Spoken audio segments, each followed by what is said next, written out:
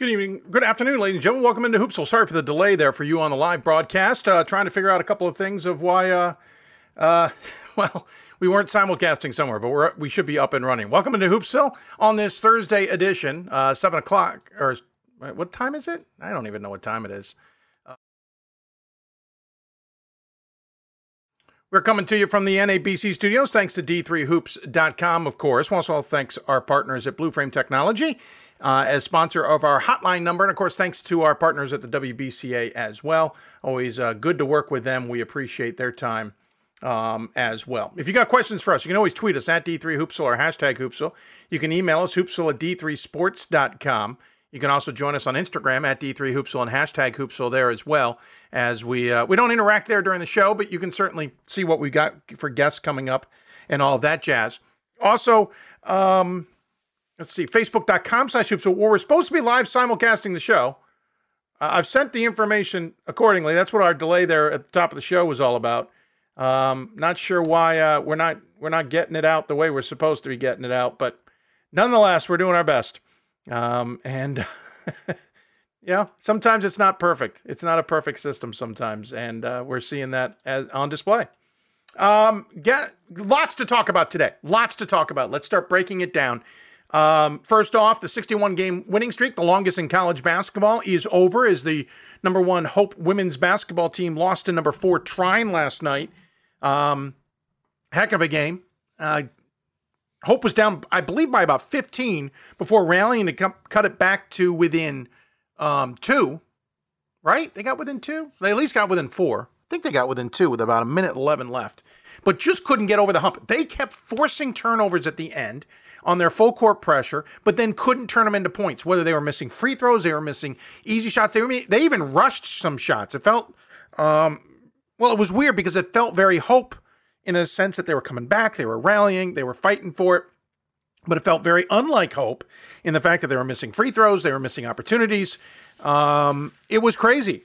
But here's the thing. If they were going to lose this streak to Trine, A, not surprising, B, there are worse teams to lose to, and C, expected. Listen, remember, Gordon Mann and I talked about whether Hope could continue this run on our show right before Christmas. And we indicated if they were to break the record, it would be early next year, the record that WashU had set, that they could win their first national championship during this streak this year, considering they could have won 3 by this point if the streak had been intact. And we talked about the fact that the one team that could beat them would be Trine. Now, Trine didn't get him at their place. Trine ended up getting him at Hope, which is really impressive, beating him at DeVos Fieldhouse. Trine played well. Trine played really well, I would say, into the last 5-10 minutes.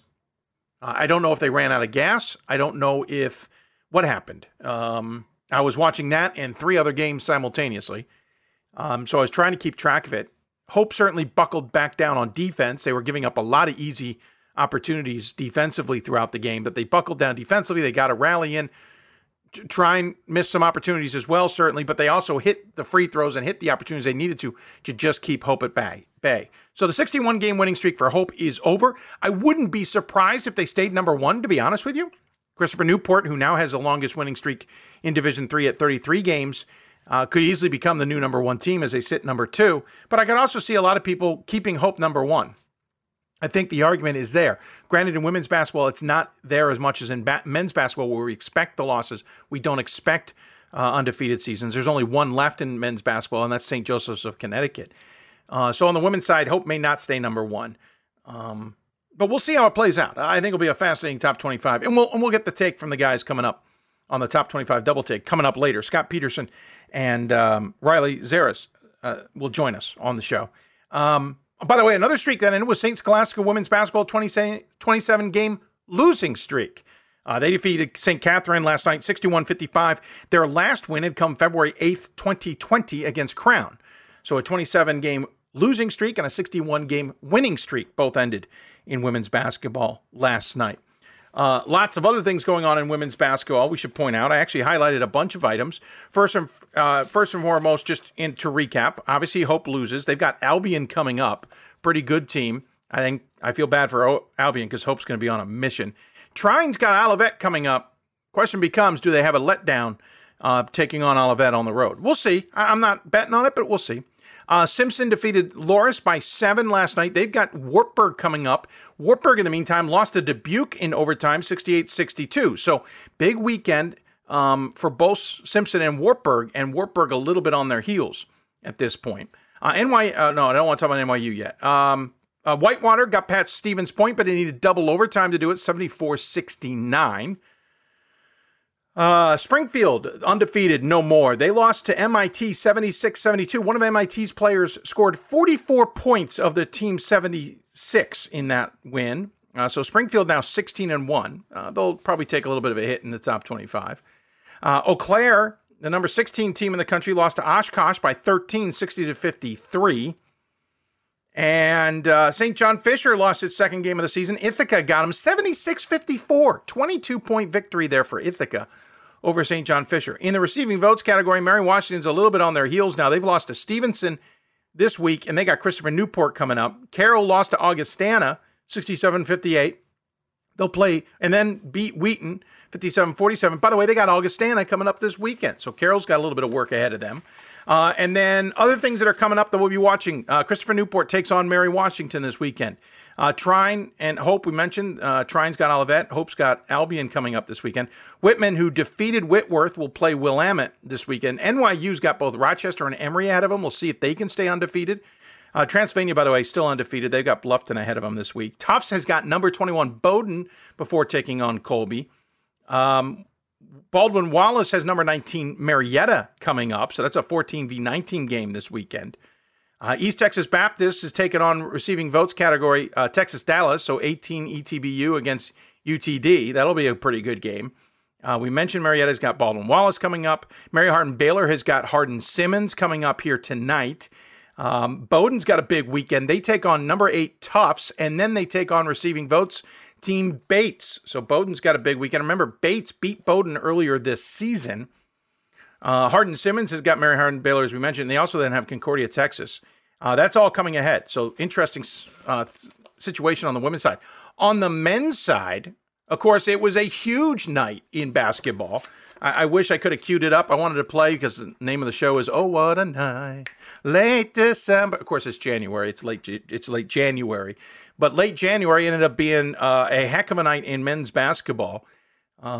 Illinois Wesleyan lost to Elmer 74-66. I'll be honest with you, Elmer seemed very much in control of that game. Got through the Illinois defense rather easily in that game at moments. A lot of open passes inside in the paint. I don't know. Again, I was watching 3 games simultaneously, so hard to pinpoint. I wasn't able to listen to the broadcast, but it just didn't seem like Illinois Wesleyan was their normal selves. Elmer's played really well, granted, at Elmer's, and we all know that CCIW games are tough, though a lot of conference games are tough. Let's just be flat out honest. Conference opponents know you the best, making conference games, period, across every conference, the most difficult. That's why we always talk about this point in the season. If a team can go undefeated, even in a weak conference, it doesn't mean they can, because they very well could lose the game. Oshkosh lost to Eau Claire last night in overtime. I was watching that one as well, 74-72. Eau Claire nearly blew it. They had a much more comfortable lead late in the second half, and Oshkosh came storming back. Tied the game late, and Eau Claire just couldn't get the winner before the buzzer, but then held on in overtime to win 74-72. Platteville avoided a quote-unquote upset. It was number 5 Platteville versus number 10 La Crosse, and Platteville got the win 76-72. That's the third loss for La Crosse. They've got non-conference Bethel coming up. Mount Union just squeaked past John Carroll, 89-80. They'll have Ohio Northern this weekend. Let's see. WPI took a huge hit. Number 17 WPI lost to Coast Guard, 77-55. Not a great loss for WPI. Of course, these are types of games just now with this pandemic that you look in to see who's maybe available, who wasn't available. I don't know the situation there, but that's a tough loss for WPI. Team I wasn't voting for, and I don't have a lot of good reason. I just didn't feel comfortable and didn't feel like I was getting the whole story. That's going to lose a lot of votes for WPI. We mentioned Elmer's having beaten Illinois Wesleyan. Don't forget, earlier in the week, they lost to North Central, 79-70. Elmer's is now 13-5, and I think they're something like 500 in their last 6 games. Is that right? I don't have it immediately in front of me. I should, but I don't have it immediately in front of me. Or maybe I do, buried under here. Oh, I do. Hold on. Let me see if I can find Elmer's real fast here.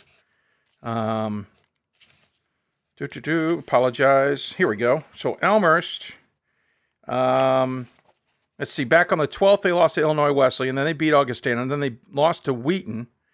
Then they played North Central and lost that, then beat Illinois Wesleyan. So in their last 5, they are 2-3. Yeah, I believe that's right. 2-3 in their last 5. So rough go for Elmhurst, though they're also playing spoiler. I mean, it's crazy. Hard to read Elmhurst, to be honest. Really hard to read Elmhurst. In the receiving votes category, by the way, DeSales, who I was voting for, lost to Wilkes 46-40. I think DeSales had a double-digit lead at halftime, and again, that's a 46-44 loss to Wilkes. DeSales is a good team, but you can't take that. And there were a couple other losses in the top 25 receiving votes category. Tufts, for example, who's 7-9, lost to Wesleyan 65-64. You got to, and Wesleyan number 20. Got to now. Great game, great. But at this point, I think we got to stop voting for Tufts. They got Bowdoin and Colby ahead of them. Speaking of games that are ahead of them, and we got to get going because we got guests ahead of us. Randolph-Macon's got Hampden-Sydney coming up at Hampden-Sydney, and that's a much improved Hampden-Sydney squad. Keep an eye on that one for the Yellow Jackets. Other also coming up games that caught my attention. Johns Hopkins and Swarthmore will be at Swarthmore. That's 12 Hopkins versus 15 SWAT. That's a big game coming up on Saturday, especially in the Centennial. Remember, SWAT won the game at Hopkins last go around.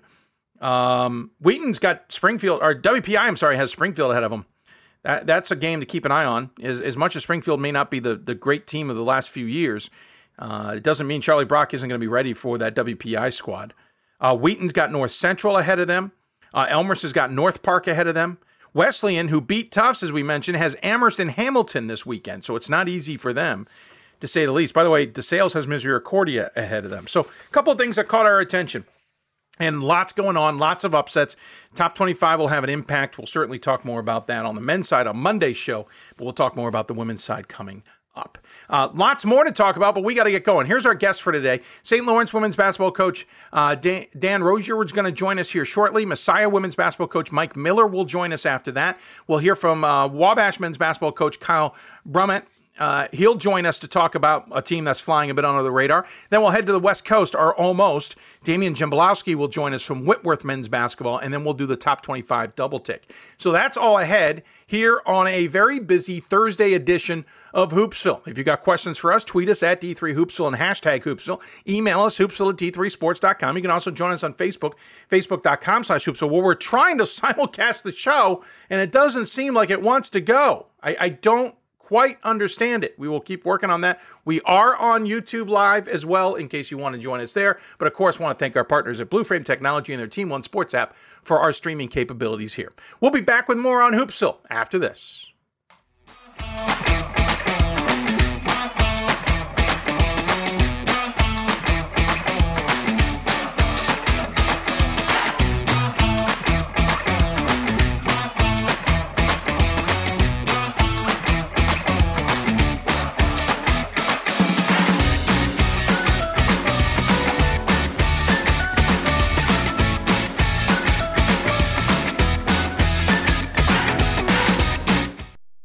NCAA Division III teamed up with Special Olympics, and in giving the gift of sport to those for whom it seemed an impossible dream, we are working to make this a better world.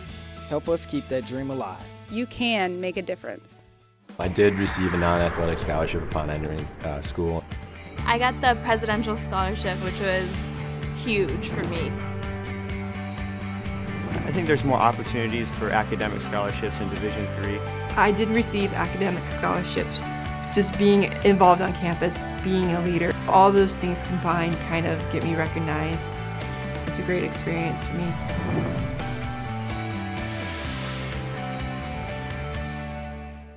We've got more schools than Division I, more fans than Division II, and more upsets than March Madness.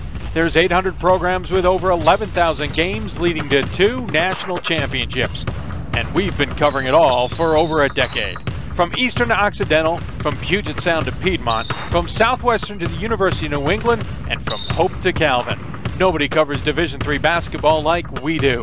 We're at D3Hoops.com at www.d3hoops.com. Football has taught me a lot throughout my life. It's definitely had a huge imprint on who I am as a person.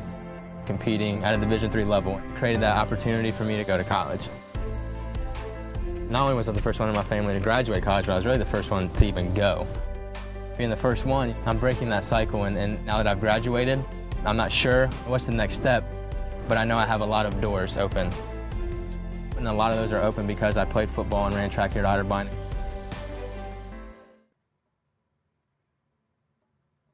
Welcome back to Hoopsville, everybody. Hope you're enjoying the show. If you got questions for us, tweet us at D3Hoopsville or hashtag Hoopsville.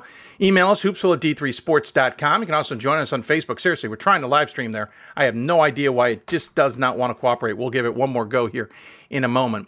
Again, Facebook.com/Hoopsville, by the way. That's how you interact with us. And we'd love to hear from you. Lots to talk about as we've mentioned in Division III basketball. And sometimes we get teams that are kind of flying a bit under the radar. If you look at the latest top 25, there's definitely some women's teams with zero losses. Webster's not even being voted for right now. 1 loss, 2 loss, not getting any top 25 attention. Mainly because there's a ton of women's teams in that situation. We like shining a light on teams that might be flying a bit under the radar. And one of those is joining us now on the Blue Flame Technology Hoopsville Hotline. It's the St. Lawrence women's basketball program. Coach Dan Reuter joins us to talk about the 15-1 squad. Coach, first and foremost, thanks for taking the time. Second of all, heck of a season so far. Thank you, Dave, for having me. We have had a good year so far. We've won some close games, and we continue to battle despite some injuries, and look forward to the next few weeks. It'll keep you on your toes, as they say, the next few weeks. Liberty League, obviously, you all know each other well. We'll talk about that in just a moment. But again, 15-1 for a program that I think, to some degree, we get used to you having good seasons. I don't think we know what to make of them. I mean, 2 seasons ago, you were 18-9. 4 seasons or 3 seasons ago, 4 seasons ago, 17-9. You kind of have these up and down, back and forths, above 500, below 500. But it's a program that's usually in the conversation in the East region. But what's making this squad different than maybe years past? I think we have veteran experience this year. That team 2 years ago, we still started 2 sophomores and 2 juniors, and now those kids are seniors all together. And that's making a big difference. We make good plays at crucial times of the game. And when you start freshmen and sophomores, even a mix of them, that's always more of a challenge. So I think our veteran leadership this year has been very beneficial for us. That certainly is a key. We'll talk more about the team here in a moment. Your 1 loss is to Ithaca in overtime. Of course, Ithaca just got a big win last night as well, 71-70. That means the standings, you're technically tied with Vassar at 9-1, and Ithaca's lurking at 8-1. It seems like a 3-horse race at this point in time, and that was not a hit at Skidmore there at 4-4. 9-1 with Vassar and Ithaca. I mean, when I look at this conference, Ithaca we're used to. Vassar's a little bit of a surprise. They're doing well, and then you guys are sitting there. Is it just those 3, or do you really have to worry about those we haven't talked about? Well, I think there's 3 other teams that could knock us 3 off. I think Vassar, Ithaca, and ourselves are right now a little bit ahead of those teams, but not so far that on a given night they couldn't, beat a team. And so our goal is to keep beating those teams and then battle it out with both Vassar and Ithaca. Yeah, listen, it won't be easy. We're certainly aware of that. The Liberty League never is. What was it about the Ithaca game in overtime back on the 14th that just didn't go your way? Well, we had a bunch of turnovers, and they were live ball turnovers, so they resulted in some layups for Ithaca, and like 6 of them. So that's 12 free points that we gave them on layups. We actually had a 5-point lead with 2 minutes to go on the ball, and we had 3 turnovers in a row.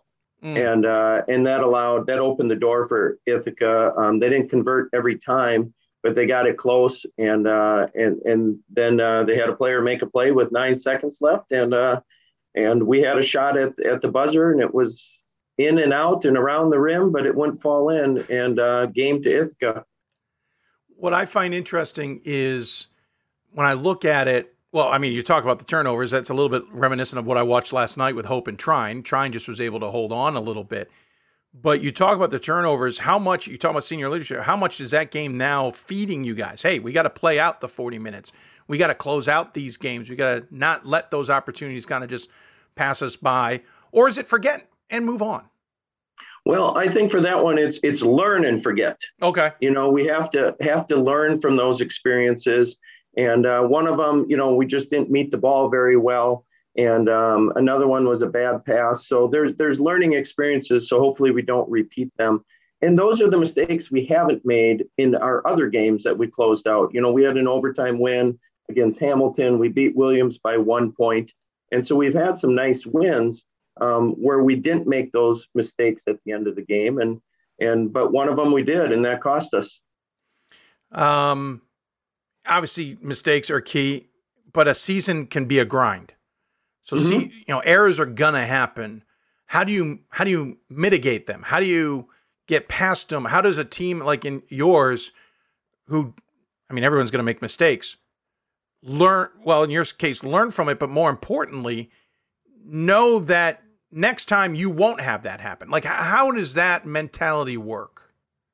Well, I think, you know, it all starts in practice. You tend to play like you practice. So we've made it more of a point. We've watched film on it so we can talk about how we fix those errors. You know, it's not just quit turning it over. It's how do you stop turning it over, and what are the fundamentals that are involved? So, you know, we've met as a team. I've met with some individuals. You know, one was just our footwork was bad on a pass. And so we didn't get much on it.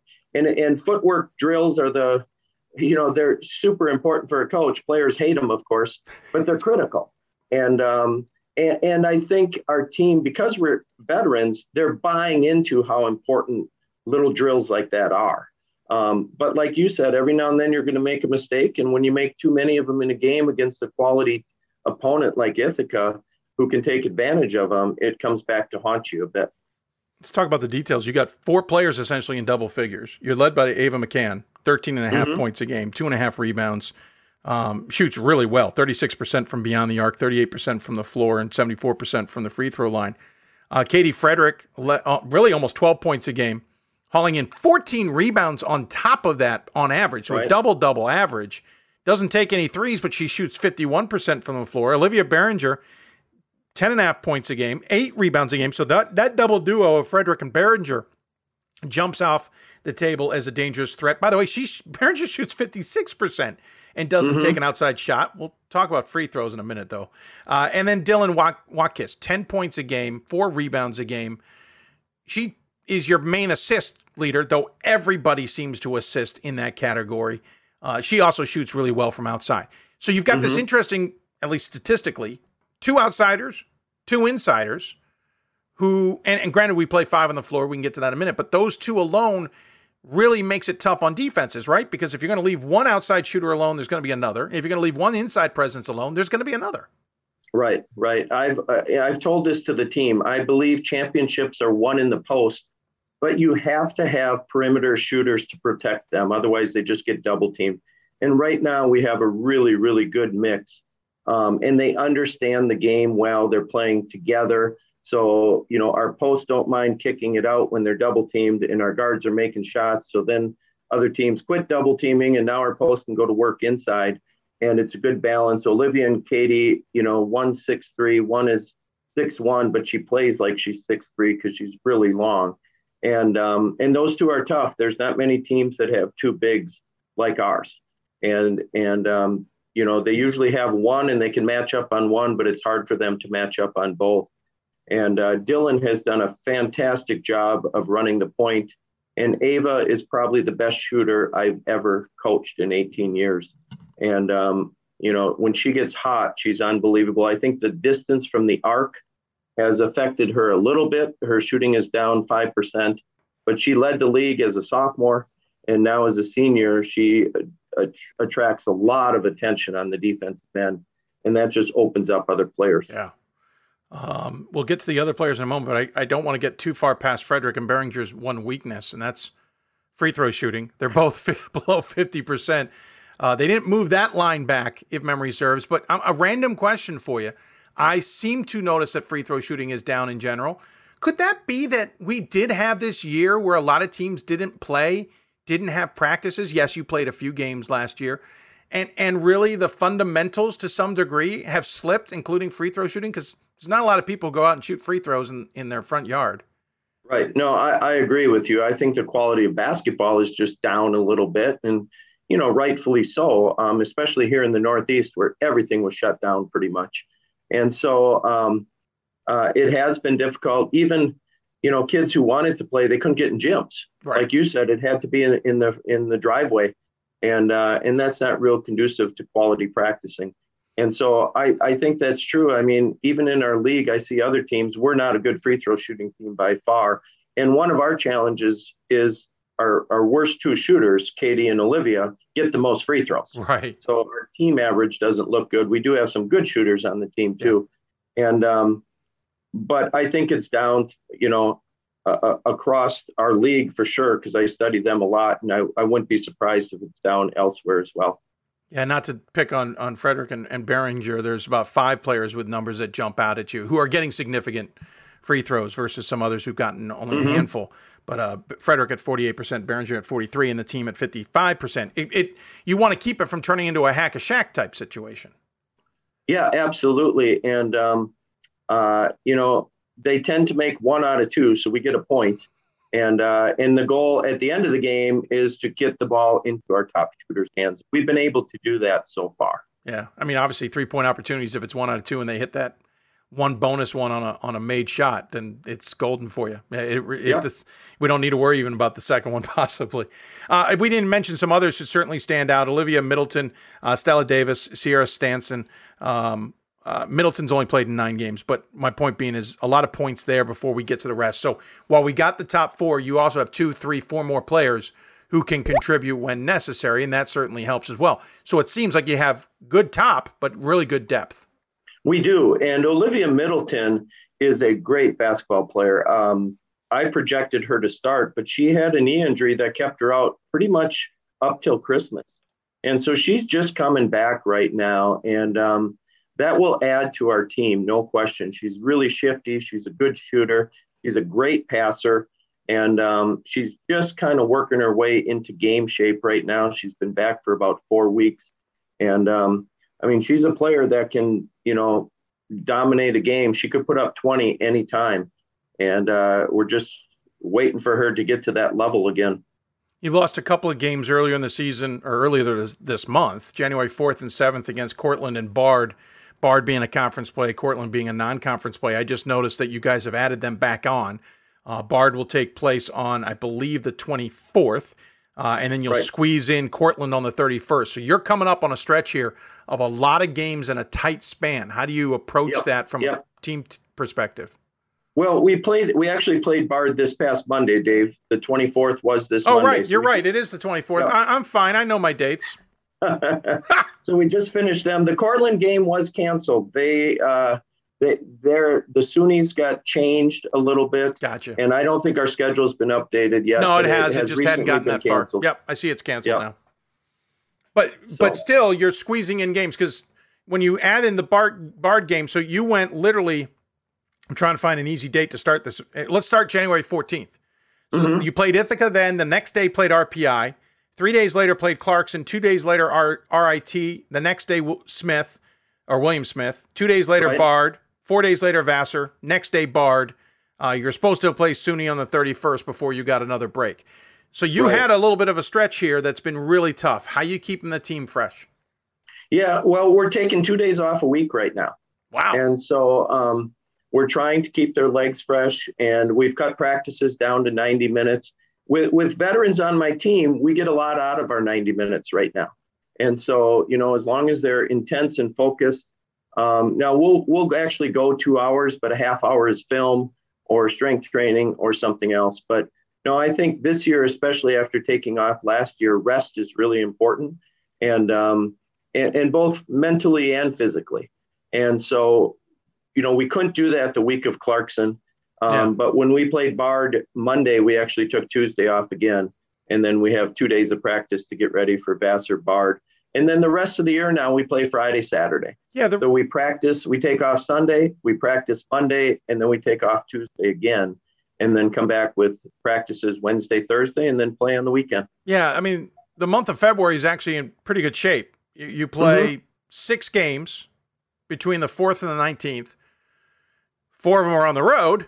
The first 4, you won't get back home until the end. So my other question would be, are you going to try and make up the game you lost with Cortland? Not necessarily Cortland, but are you going to try and make up a non-conference game somewhere in there just to make sure you get the max you can?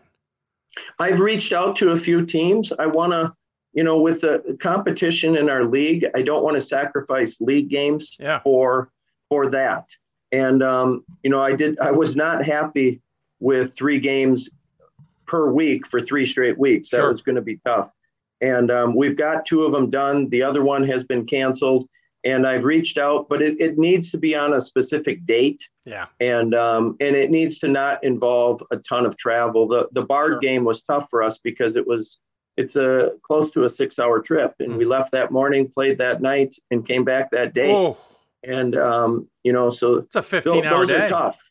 Yeah. And if I have to do that again, it starts affecting other games. Yeah. I don't want to do that. I think this year, if we go into the NCAA selection and they look and we have 24 games, I think they understand, this year of all years that, hey, there are some teams that just weren't able to pack them all in. And that's where the winning percentage is the key word there. It's not necessarily total games. Quickly back to the conference, obviously 6 games left in that February stretch. And it will include, as we mentioned, some of the teams you're going to be playing against for that run. Ithaca's coming up on the 12th, for example. You're done with Vassar.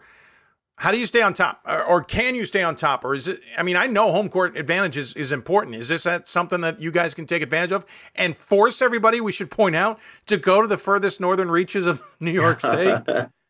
I think we got a shot. The conference runs through Ithaca, though. They beat us on our court. And so we have to go to their place and get a W. And I know how hard that's going to be. Our players know how hard that's going to be as well. But we also look forward to the challenge of doing that. And if you want the top seed, you got to earn it. It's not going to be given to us. And, I think Vassar has to come here and go to Ithaca. Ithaca gets to host both of us. And we get to host one and go on the road for one. And we got to be real careful because, as I mentioned, there's some other teams that can knock you off if we don't show up on a given day. Yeah. And this year of all years, you don't always play teams at top strength. And so, we could have an injury, we could have a COVID outbreak tomorrow, and you see 2 or 3 losses and you're like, oh man, St. Lawrence isn't playing well.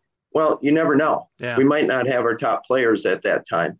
And it's, it's a chance we all take. And I got a feeling that some of the leagues and even some of our teams are the ones that just avoided extended injuries or illnesses. And that's true every year, but I think this year, due to COVID, it's even more. Sure. Yeah, I misspoke. You obviously have Vassar coming up with that Bard game. I was thinking February you're done with them, but yes, you obviously have a big game with Vassar at home coming up. By the way, quick before we let you go, how's the weather been up there in Canton, New York? The fall was very mild, November and December. We didn't get snow this year. Yeah. We had a few snows, but it always melted until like 2 days before Christmas. And then the first couple of weeks of January were mild, but the last 2 weeks it's been a little bit more Arctic, shall we say.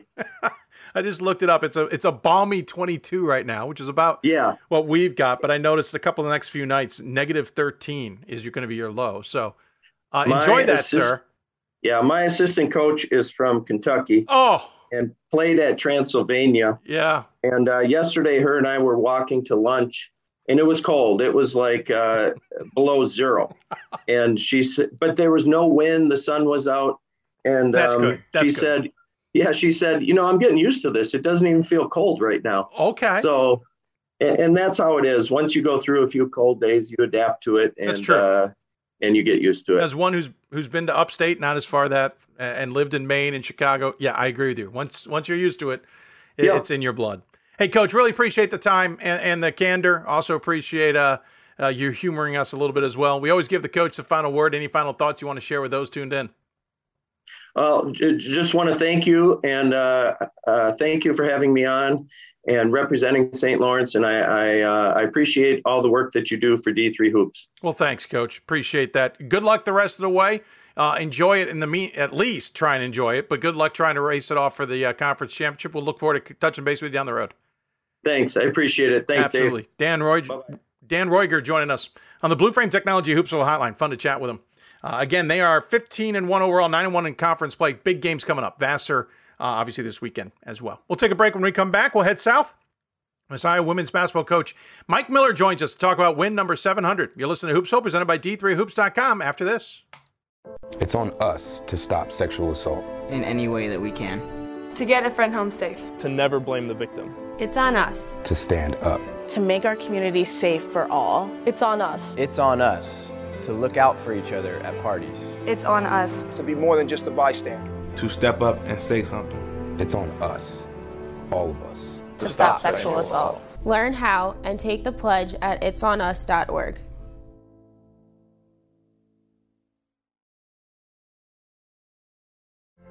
Football has taught me a lot throughout my life. It's definitely had a huge imprint on who I am as a person. Competing at a Division III level created that opportunity for me to go to college. Not only was I the first one in my family to graduate college, but I was really the first one to even go. Being the first one, I'm breaking that cycle, and now that I've graduated, I'm not sure what's the next step, but I know I have a lot of doors open. And a lot of those are open because I played football and ran track here at Otterbein. There are over 480,000 college athletes. Only 2% will go pro. That means over 470,000 will not get a shoe contract. No autographs. No private jets. No fan clubs. No Hall of Fame inductions. Instead, they will walk away with something much more valuable.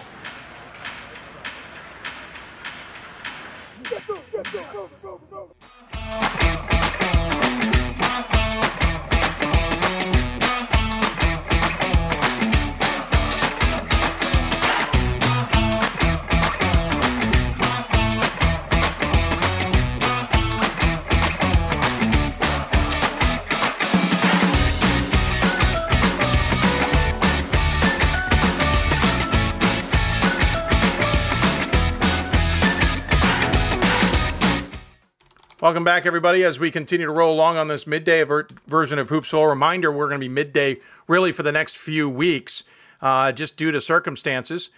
We will be, let's see. So this Thursday we'll be on, as we are, like last Monday, and this Thursday on at 1 o'clock. Next Monday we'll be on at 1 o'clock again. We're hoping a week from today is the marathon. I have some great guest ideas. Haven't quite sent those emails yet. We need to do that today. Hopefully put the marathon together starting maybe around 12 or 1 o'clock and going for, until 8 or 9. That's kind of our gauge right now. Not a full 12-hour one. We used to be that crazy. We're not that crazy anymore. And then the following Monday, the 7th of February, we're going to be back on the air at midday again due to schedule conflicts. And then the Thursday show, the 10th, that's going to be pre-recorded because I'm going to be traveling to Houston that weekend. And then I think we get back to it on Valentine's Day. Our love to you is to get back to the 7 o'clock show. I think. Maybe. We'll find out. Let's see if somebody calls us on the 7th. If you got questions for us, tweet us at D3Hoopsville, hashtag Hoopsville, email us hoopsville@d3sports.com. Lots of ways to get a hold of us. Let's talk women's basketball continued. We'll slide down into the 5th region, or Region 5, or however you want to call it, the old Mid-Atlantic. And if you're down there and you haven't been paying attention, well, you usually are paying attention to Messiah women's basketball, and if you're not, you should be. They're one of the most consistent teams in that region, if not the country. Of course, for Mike Miller, that means the wins accumulate quickly. One of the first women's basketball games that did not involve Goucher College or the conference for me was at Messiah, and for good reason. He's now got 700 wins on his totem pole, as it were. Not too shabby, to say the least. And joining us on the Blue Frame Technology Hoopsville Hotline is the aforementioned Mike Miller. Coach, thanks for the time. Welcome to the show. Thanks, Dave. Thanks for having me. One thing I didn't mention, you guys are a top 25 team, ranked at 24 right now, 15-2 overall. You're 8-1 in the Commonwealth side of the MAC conference. By all standards, having a pretty good season. We'll get to the details of that. We'll get to win number 700, but your reactions on the season so far? Oh, it's been great, right? Living the dream and all those things. No, it's been, excuse me, it's been a really good season. Great year. We don't always measure it by, I mean, yes, we've been consistently pretty good, but the women in the program, it's an amazing group, and we're growing and learning together on and off the court. So it's a great year. So the wins are starting to take care of themselves that way. But we had a really tough non-conference schedule in the fall, and overcame a bunch of adversity, and we're starting to get rolling now. Yeah, certainly the conference play is interesting and keeps you on your toes, to say the least. Slightly augmented conference. Is it hard to get used to the slight changes that have taken place? Honestly, not really, because that's the world we live in. So, when these changes happen, COVID's here, and it's just, it's one less, it's nice. It's one less bus trip to Lycoming, up over the mountain. And we always said that in the middle of the week. So we do a van trip to York instead of a bus trip to Lycoming. So which one's great. Closer?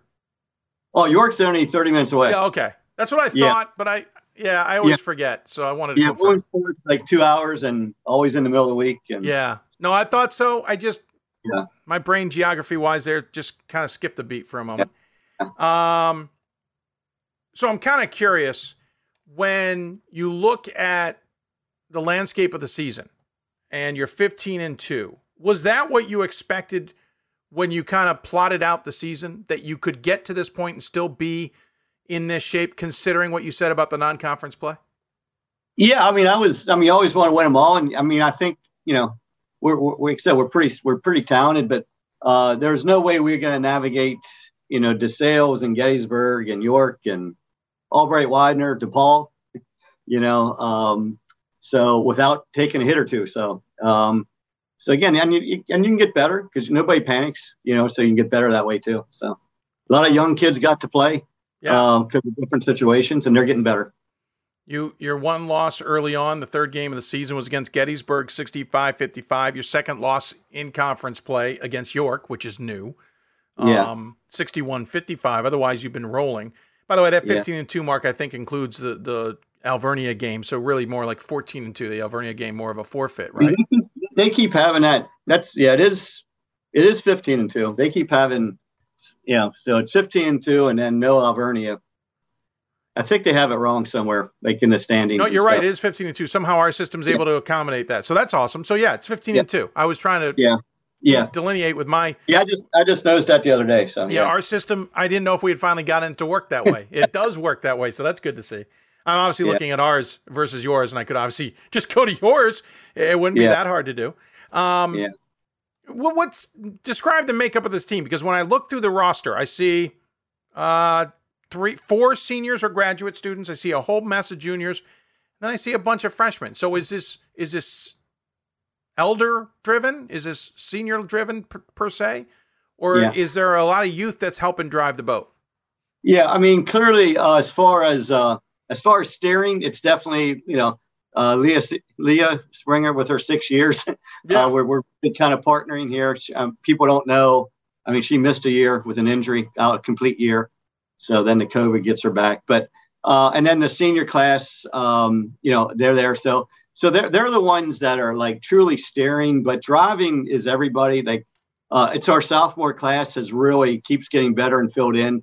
And we had some hits early, so they had to play a lot, and because they didn't play much as freshmen because we were pretty upperclassmen laden, and so this was all new to them. So they're starting to play, like veterans now, and that's what's really helping us be pretty good. So obviously, it's hard to talk Messiah without talking Leah Springer, and as you pointed out, much to the chagrin of everybody, back technically for his 6th season. 18.5 points a game, 11 plus rebounds a game, hands out the team high in assists. I can't do the math that fast, but it's about, I want to say 3.5 a game. Also has a handful of blocks. She shoots 87% from the free throw line. She shoots 47% from the floor. The only thing she doesn't do tremendous is shoot from deep. She's 9 of 34 from deep at 26.5%. But listen, when you got everything else going so well, it works. What makes her so good, especially, let's be honest, as an older player?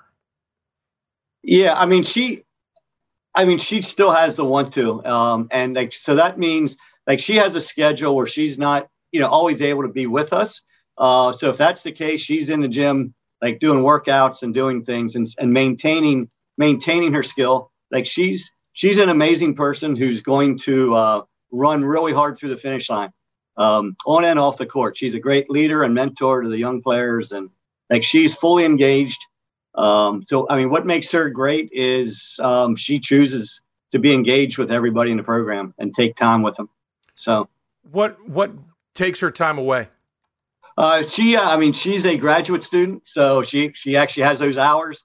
Like she missed, we did move practice. Like tonight she won't be at practice because she has to work till 6 o'clock, that kind of thing. So, so it's all, if things pop up, so you're saying there's something more important for her than basketball, Coach? This can't be a D3 thing. Well, I don't know if that's true. I think for her bosses, there's something more important. Fair, sir. Fair. No, because she loves being with her teammates. So, yeah. Well, what else about that team then? Because it's not just the Springer show. You've got Elena Eckley at 10+ points a game. Morgan Adams. I did it backwards. 8 points a game. Megan Zimmerman 7+, almost 8. Amber High at 7 points, 6.5 for Reese Harden. Not really talking about rebounding, but everybody gets in on the rebounding game. Everybody's handing out assists. There's certainly a lot going on there. So yeah, Leah gets the spotlight, but what's it about the rest of the team that complements so well? Yeah, I believe there's really a buy-in because even with Springer, like we want to pass the ball, we want to move the ball, and we have players that if you over commit to Leah, that can make plays. And I think there's just a desire when we're at our best is when the ball is not sticking at any point with any player. And that's one of the things Leah's really done better in the past year and a half is like recognize real early and just skipping the ball on the double, triple teams and getting to those open people. So, and I know we have those people with those numbers. And what'll happen is an individual will have 15 one night and 5 the next, and then 5 again. That's how they're averaging 7. But there's somebody who tends to have a big game, or 2 people have a big game besides Leah, because we just share the ball. So. And that's a huge impact for a team that is, by the way, defensively only allowing 50 points a game while scoring nearly 66. So while the offense is great, we talked a lot about it, really this is clicking, not surprisingly for your team, through the defense. Oh, absolutely. And even just last night, we had Albright. It was a really great battle with Albright. And they played great defense too, but we ended up the first quarter up 12-6. So instead of being 12-12 or 14-12, at the end of the first quarter, we still had a lead on the road. So again, that defensive piece, and part of that is the growth of a large part of that is the growth of the sophomores. Because when the season started, like they were still in essence freshmen, and they keep improving. And now those defensive numbers, we keep tightening the grip pretty good. That we have depth and can play people, and we aren't losing it on the defensive end. So there's no doubt that's kept us in some games. Yeah, shooting, allowing 35% from the floor, 24% from deep, and teams are not taking advantage of the free throw line because they're shooting less than 60% from there. Yeah. Rebounding opponents by 8. Them missing foul shots is kind of odd. So it was odd for us last night. We went 1 for 6 in the first quarter. Wow. So for a team that shoots 80%, that's staggering. Yeah. So that would have been nice to have another 3 or 4 points. Yeah, I'm sure. Let's talk about the rest of the way. You got York on the road. You're going to have to go down to Spartanland there. Then you're home against Lev Val and Stevenson. Of course, Stevenson just knocked off, I just said it, and I forgot who. Mary Washington. In non-conference play. And then you got Alvernia, Hood, and Widener ahead, 2 of those 3 on the road. So you got an even keel here, 3-3, home and away in the final 6. And when you look at the standings, York's ahead of you by half a game. So obviously the York game coming up is huge, but they're all important. How do you position the team? What are you telling them as you gear up for the final 6? Yeah, they're looking forward. They're competitors, and they're looking forward to going down and playing York on Saturday. But it's true. All the cliches are true, but this group, because we have those upperclassmen, those 3 seniors and Leah, like they're the ones. I actually was just in a broadcasting class, and this came up. The question came up. I'm not saying a whole lot because the upperclassmen know what the wars are going to be like in league. You can start seeing all around when you look at the scores. Second time through the league, it's just if things get closer, the games get closer. There's upsets. They're aware that every game matters, and everybody's going to be doing having a sense of urgency, at the end. So, and I don't know, like in the MAC, we're leaving, everybody gets in the playoffs. So maybe there won't be as much sense. I mean, everything's different. You just don't know. I was going to say, that's definitely different for the MAC, where it used to be top five. Yeah, no, I was trying to remember. Top five. Of course, the Commonwealth, again, changed. You have different members. You have York in there, so there's been some tweaks. But the kids are great. Yeah. Yeah. We got to backtrack. Your win against Hood was win number 700. We should point out you beat DeSales earlier in the season, and Fred Richter just picked up win number 600. So the two of you combined 1,300 wins. But 700, I mean, we know that you've been synonymous with winning, and we know Messiah has always done well. But what does 700 mean to you? Yeah, I mean, it's I don't really have a whole lot of like tangible thoughts. This has been the most reflective I've been on any of these type of situations. I mean, and my wife is just trying to train me just to say thank you. I used to just, I haven't gotten fired, so the numbers add up. So keep your head low. And but seriously, I think it's just all the text and emails and just communication from parents of alums, and things like that, just realizing that our program, not me, but our program, Jody Noble has been 34 years of the 36, and but our program has really affected positively the lives of so many people, including the parents. So it's just really good to know. It takes the pressure off winning when so that 700 comes up and it's a reminder we're here for more than winning, So yeah, no, fair. Certainly an interesting perspective. I got to ask you a little bit about Yvonne Kaufman. Speaking of winning, Elizabethtown, she won 8 conference championships. She won 689 games just in E-Town alone, which of course is well over 1,000. Well, talk about your relationship with Kaufman and how that has impacted your career.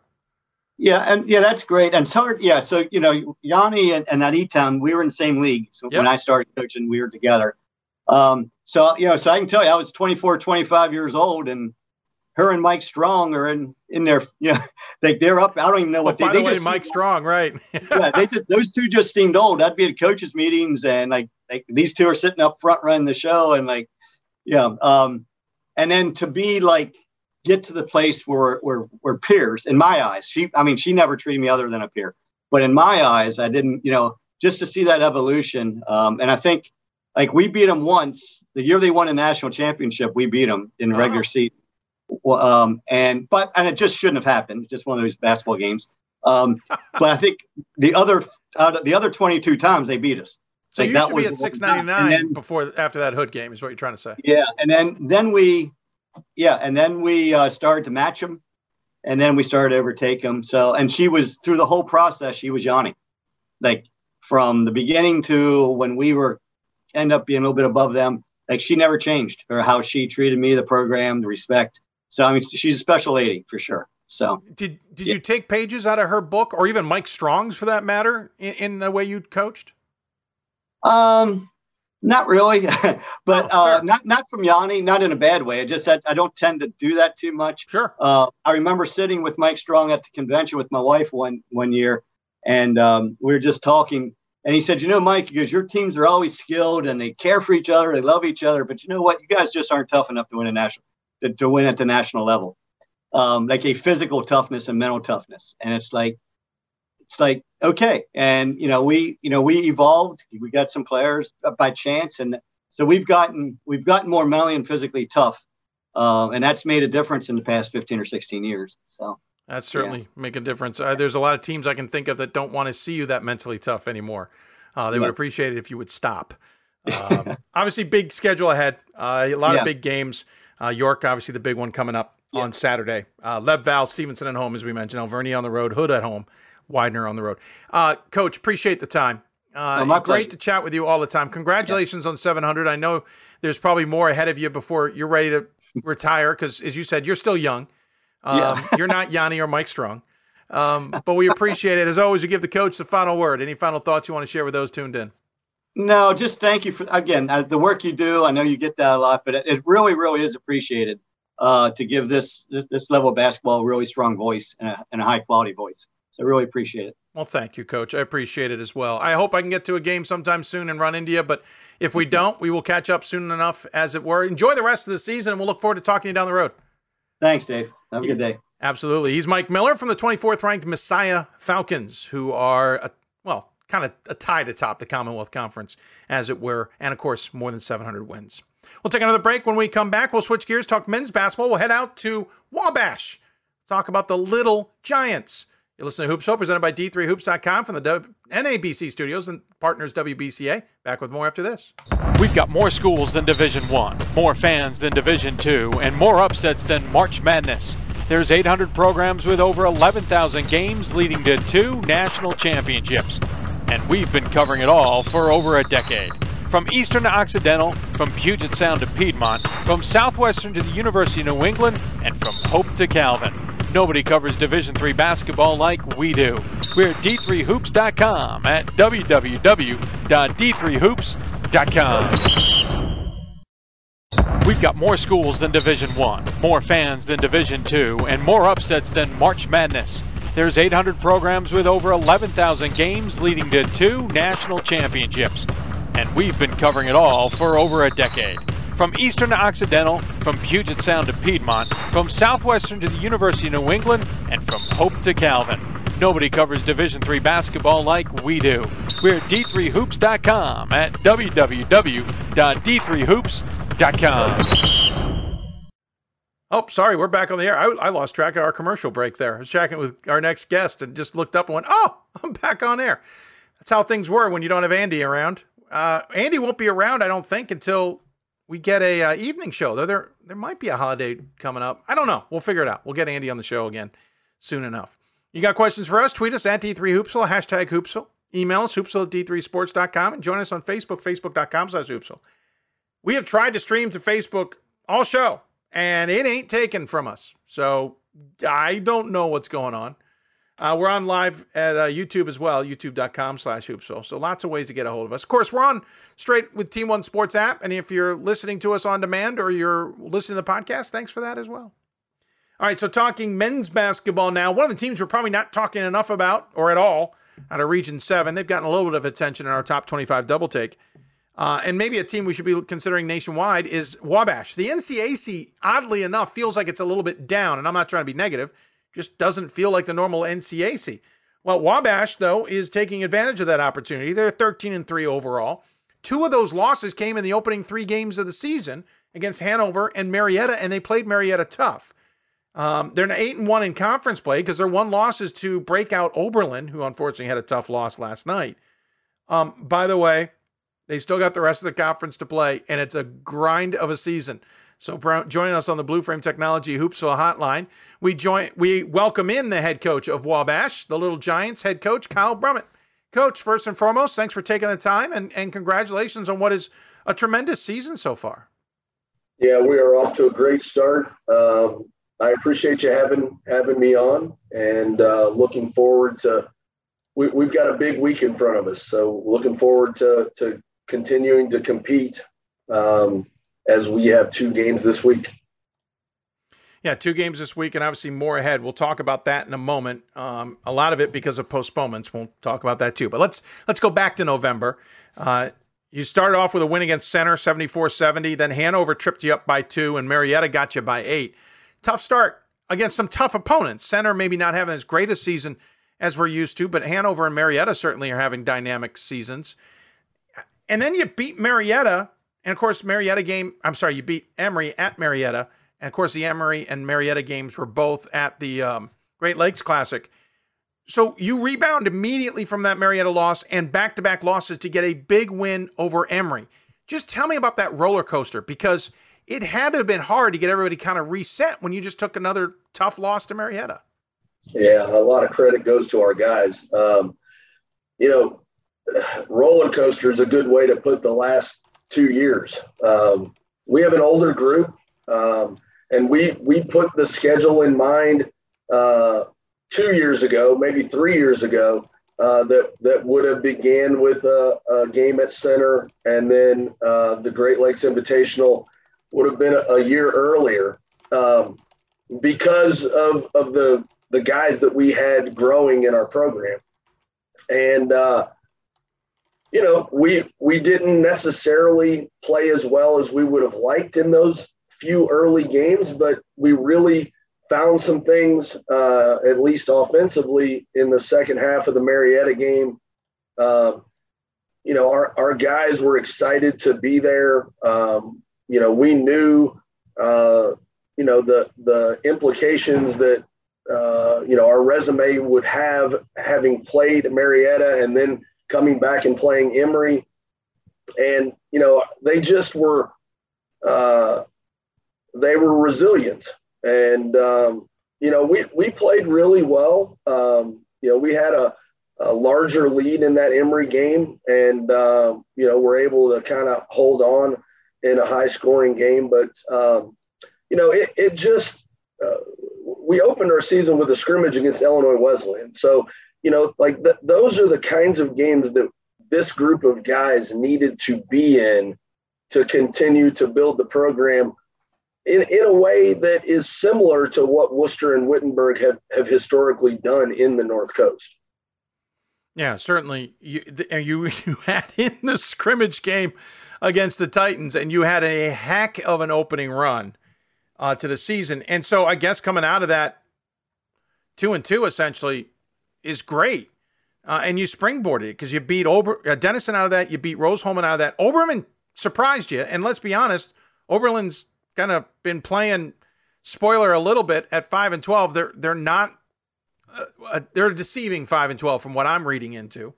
Yeah, they had a 12-point lead against Worcester, I think, last night. Yeah, right. Unfortunately, a tough loss to Worcester. Worcester closed that out in an unbelievable run, holding Oberlin scoreless for the last 6.5. And then you got back on your winning ways. Ohio Wesleyan, Wittenberg, Mount Joseph, Anderson, and then Oberlin. You got back. Interesting enough, you played Oberlin twice in conference play before the new year, which is a rarity, I think, in any sport. So you closed out that part of the year really strong. You guys kind of rebounded off of that a bit. Did you gain confidence as you were going along, or did you already have it? I think our group is a pretty confident group. The issue that we probably had early was we really had not bought into what we were going to or needed to become defensively. We knew we could score. We scored, fairly easily early against good competition. But if you look at that stretch since the first Oberlin game, we've dropped our points allowed by 10 points a game. And I think that's really what has allowed us to kind of find a groove. Sometimes older guys that have worked really hard, especially when you have a season like last year that, there is no tournament, there is no real conference games in our case. It took us a little while to figure out how hard it was actually going to be. And, not real long. I mean, 7 games, we gave up 83 points a game. And then in the last 9, we've given up 73. So I think that's really where we've grown. Our leadership has been great. Our confidence definitely is great. If there's anything, my staff and I, we have to get these guys to give everyone, the respect that they deserve, because our guys they're hardworking and they've been around the block. They love to compete. Interestingly enough, you got a few things that stand out. First off, you're averaging 88, 89 points a game. The scoring record for the team is a little over 89, back to 1981. You weren't around. At least I don't believe you were with the program. I was young, but I was around. No, I mean with the program. I don't think you were with the program. No. Of course, that program went on to win the Division III national title that year. It feels like little signs like that. The fact that you're on top of the NCAC, you haven't hosted a league tournament since 2000. Little items like that make it feel like this is a team that's got something special brewing. And we'll talk about the individuals in a moment. Obviously, they're helping with that. But it feels like you guys have got something special. And thus, it seems a little surprising you're under the radar a bit.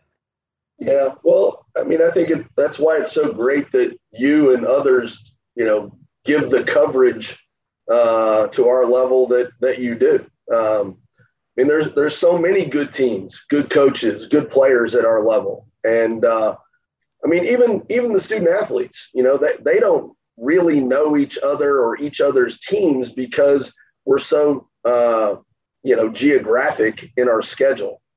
But this is a special group. I mean, we knew it was going to be, and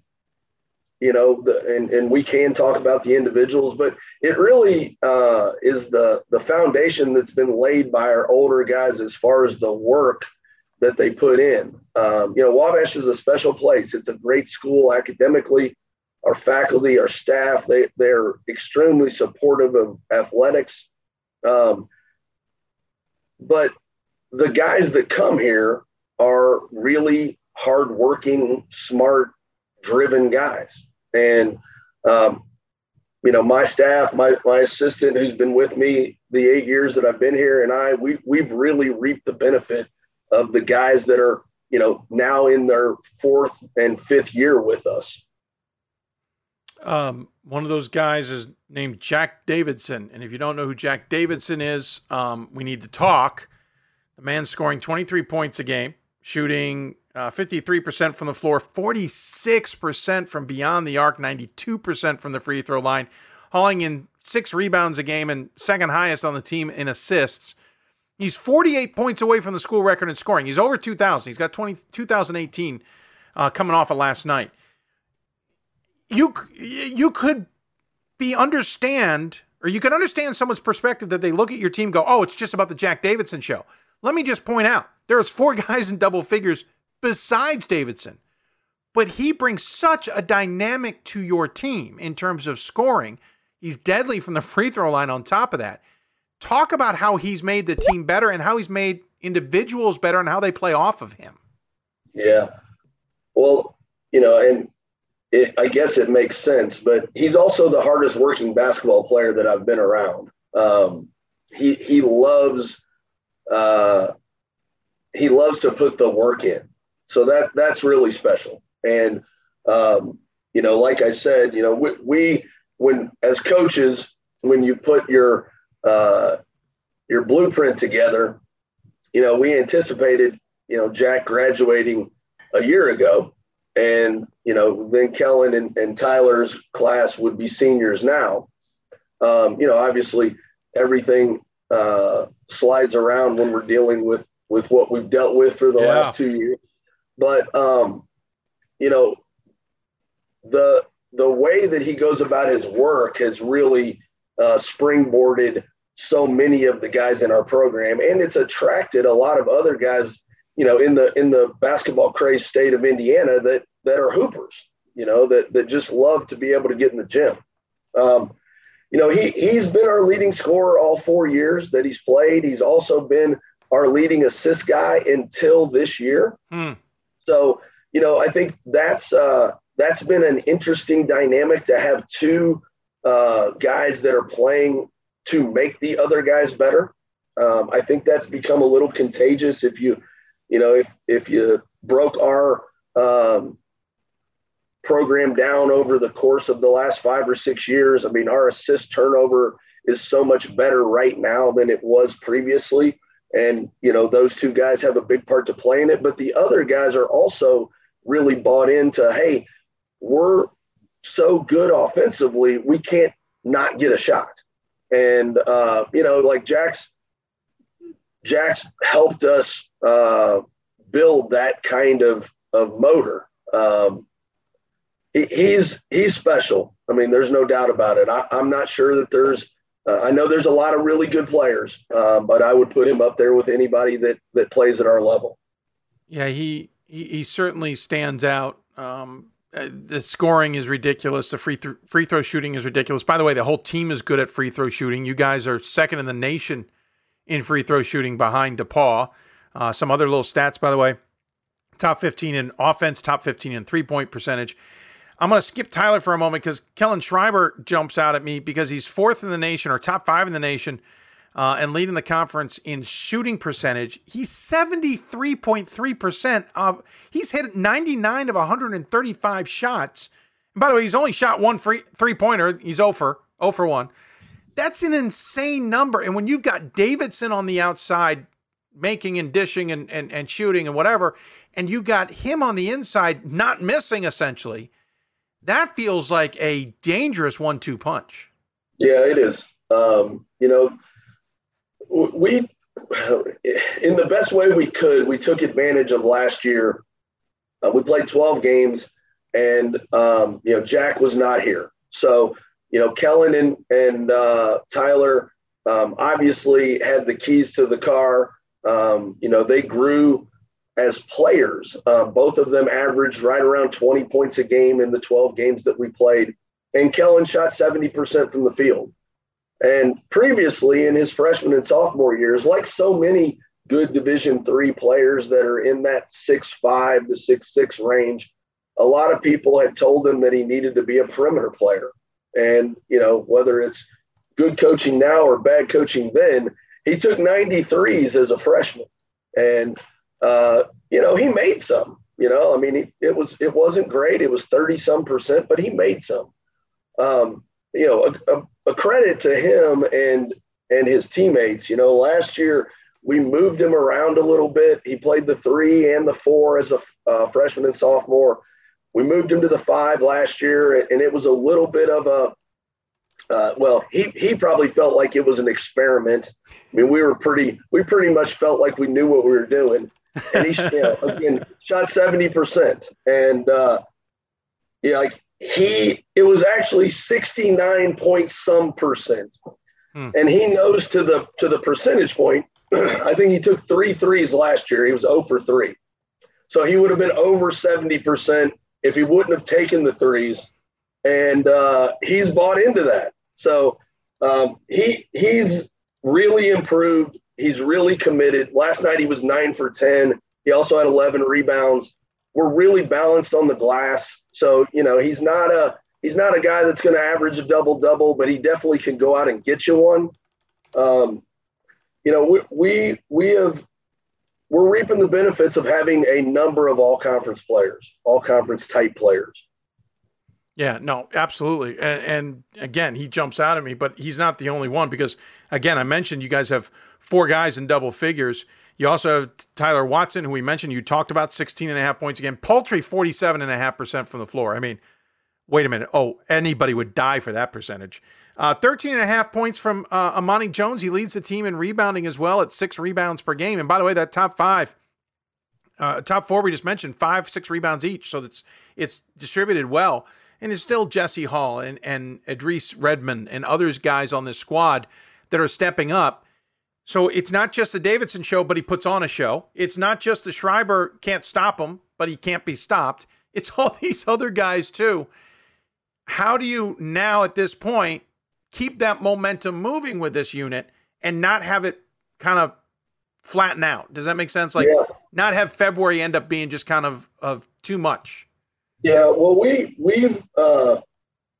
used that Oberlin loss at home to really try to recalibrate our daily work.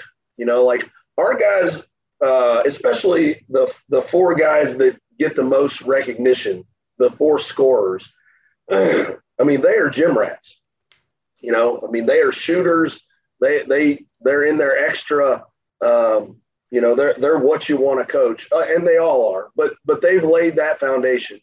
We came out of early December, and really we had you mentioned it earlier. We had 3 games postponed right between New Year's and early January. We were actually able to.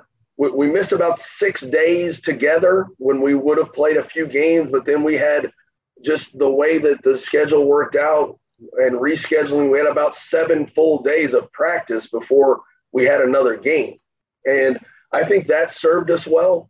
A lot of times at that time of year, you're banging against somebody else, but you're really not practicing in a way that you can fix some of your problems. A lot of your fixes come from watching the film and trying to get, them mentally dialed in. But we got better physically in January. And, there's no guarantee. I mean, we got Denison on Saturday, and then we haven't played Worcester yet. So we still have 2 games against Worcester.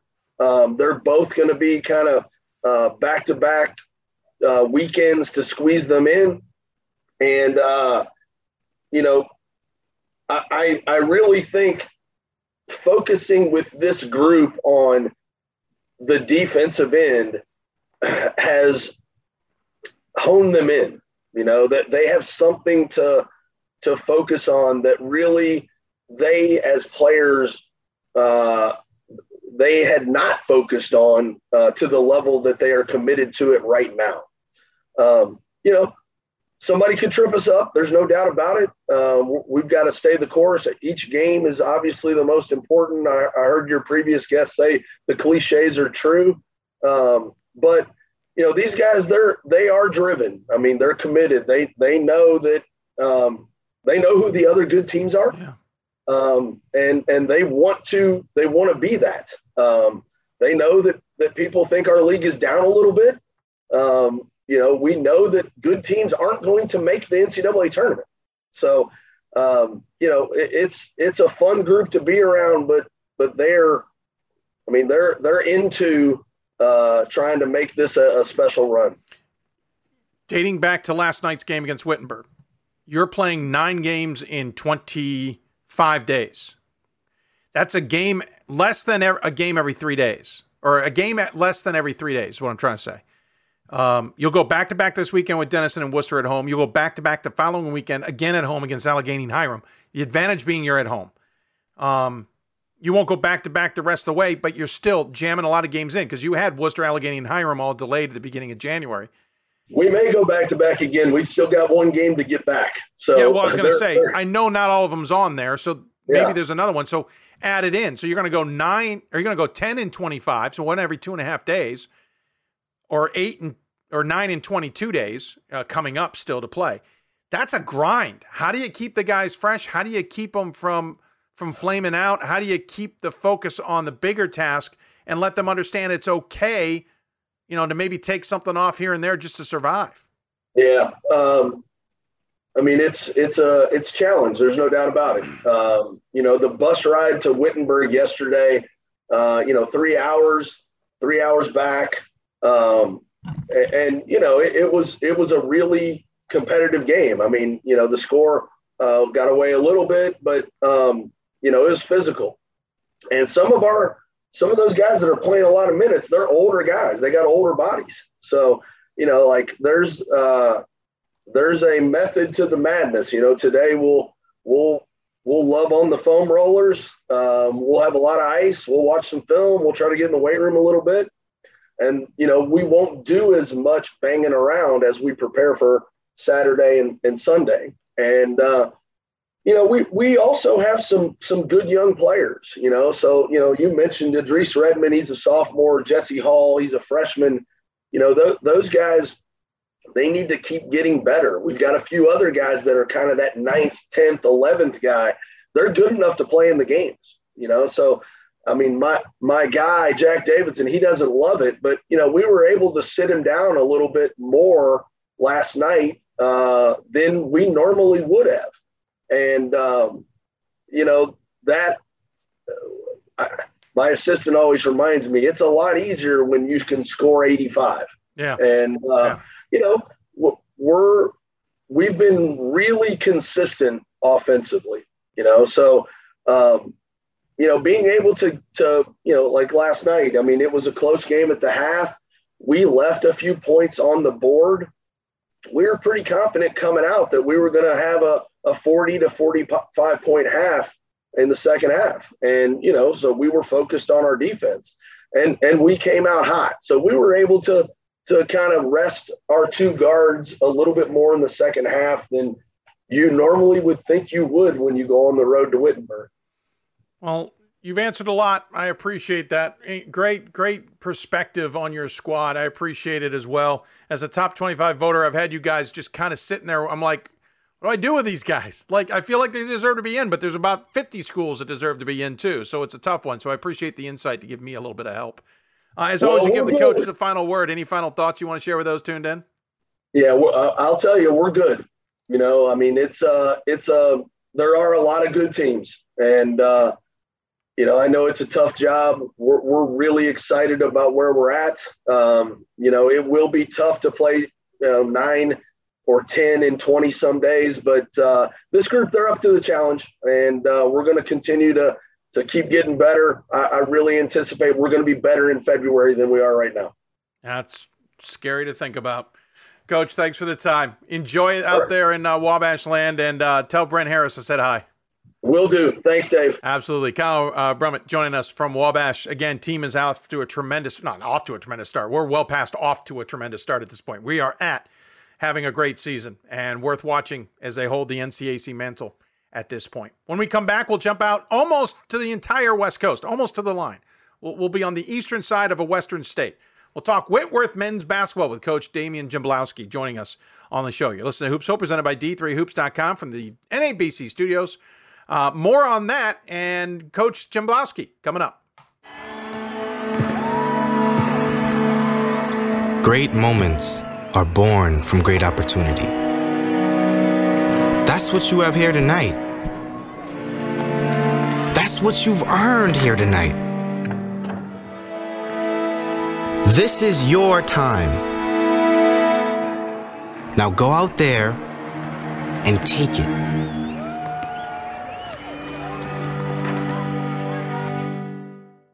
We've got more schools than Division I, more fans than Division II, and more upsets than March Madness.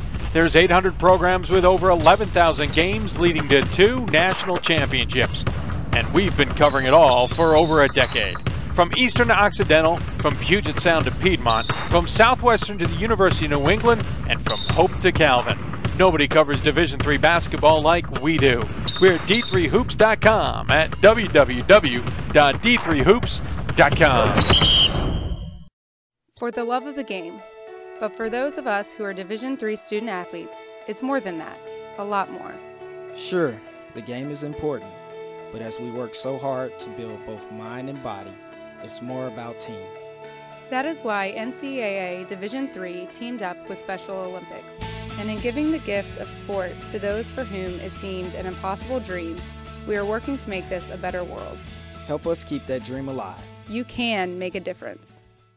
For the love of the game. But for those of us who are Division III student athletes, it's more than that. A lot more. Sure, the game is important. But as we work so hard to build both mind and body, it's more about team. That is why NCAA Division III teamed up with Special Olympics. And in giving the gift of sport to those for whom it seemed an impossible dream, we are working to make this a better world. Help us keep that dream alive. You can make a difference. Welcome back to Hoops, everybody. Coach Jimblowski joining us here to join us on the show. I was about to type in a tweet, and I started to write Northwest Conference, and I almost tweeted to Sig Hansen on the Northwestern. I got to be careful with my tweets and everything. You're listening to Hoops, everybody. Hope you're enjoying the show. If you got questions for us on this midday edition, tweet us at D3Hoopsville or hashtag Hoopsville. Join us on Facebook at facebook.com/Hoopsville. Lots of ways to get a hold of us. Hope you are finding them easy enough. Can't seem to stream on Facebook today. Don't ask me why. Facebook's being a little bit of a pain in the butt, but we're on YouTube and, of course, on our Blue Frame Technology Team One Sports app as well.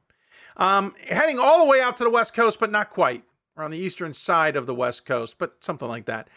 Whitworth men's basketball is always in the national conversation, certainly always in the top 25. But I'll admit, as a voter, I don't feel like I know the Bucks this year nearly as much as I've known them in the past. And I bided my time, but I finally said enough's enough. They just went through a gauntlet. They've got some big games coming up. The Northwest Conference race is a little bit different than we may expect.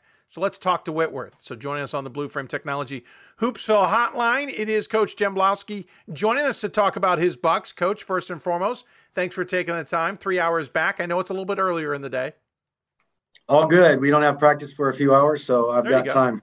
Perfect. Hey, by the way, nice skull and swords there. Well placed. Thank you. Well played. Yeah, no.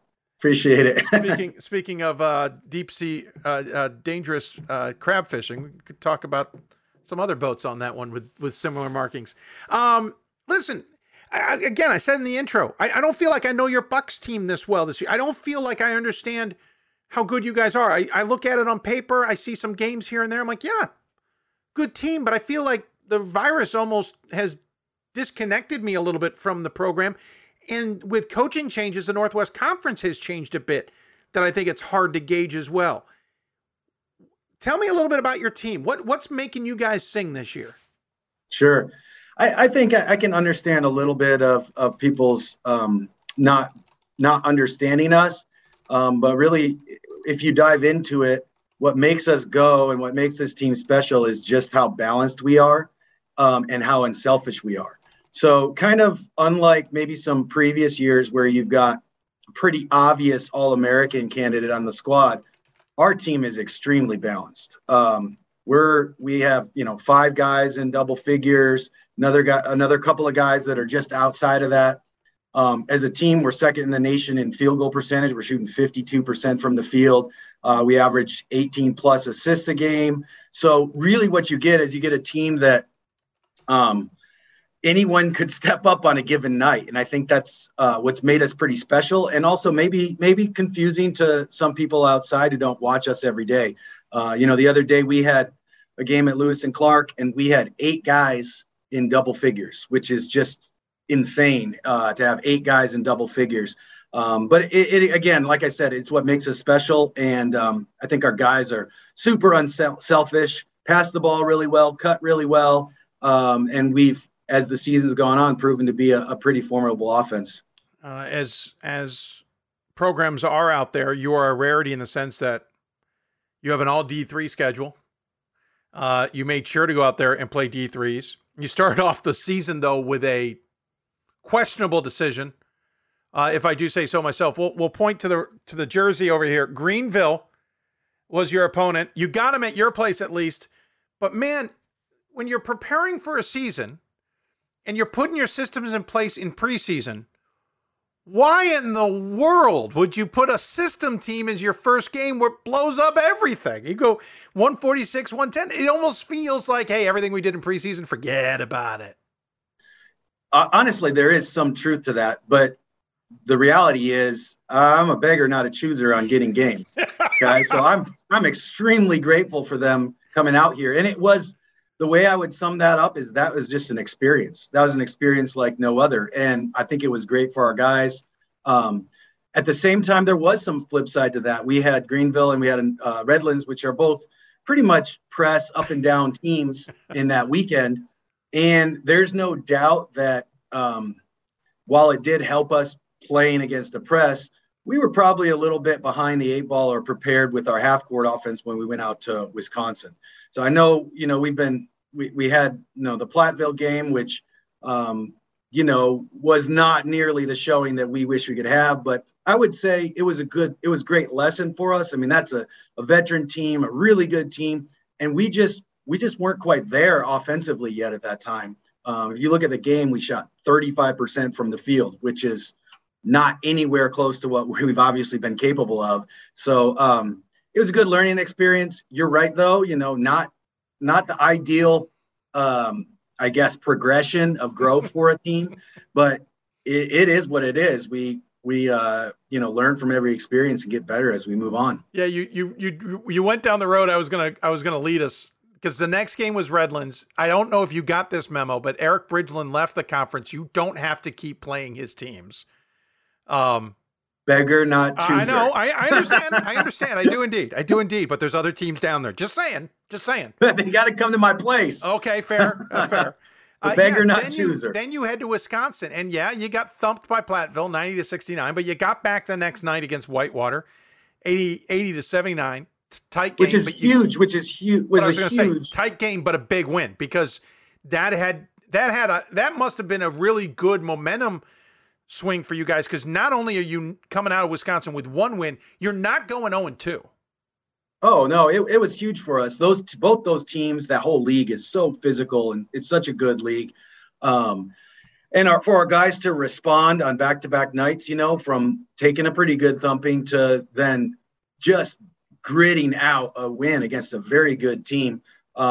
those are the lessons that you hope as a coach, you have. So honestly, it was a great trip all in all. And I wouldn't change anything. I wouldn't change how our season has gone in any way. Yes. When you're a coach, you start every season, dreaming about an undefeated run. And that, that's rare and probably not the best thing for most teams anyways. Just because you have so many things that you have to learn, you have to get better at, and facing adversity is what really helps you do that. Out of that, of course, you did play the rest of the SCIAC in some ways, Claremont Mudd Scripps, Pomona Pitzer. You played conference games against Willamette, Whitman. You then played Colorado College and Schreiner. You had a game scheduled against River Falls that got called off, which meant you had a long break before your rivalry game against Whitman, and that's your second loss of the season. So you had a great non-conference, but you finish it on December 17th. You don't play a game over the Christmas holiday, and you get a break until the 8th against Whitman just due to the scheduling and COVID, all that fun stuff. How hard was it to then, and I mean this seriously, how hard was it to get up, essentially, for a game against Whitman when you haven't even gotten off the bench to some degree? When I look back, it's hard to, I don't want to talk about things and make it sound like excuses, because Whitman played a very good game. Yeah. And both, us and Coach Lamanna, we decided to schedule that game together when the other two games we were both supposed to have got canceled or got postponed. So literally we decided to move that game ahead, basically 2 weeks, maybe 3 days before we actually played it. So yeah, there's some difficulties that both teams were, hadn't played since those games against River Falls were, before those games were canceled. And,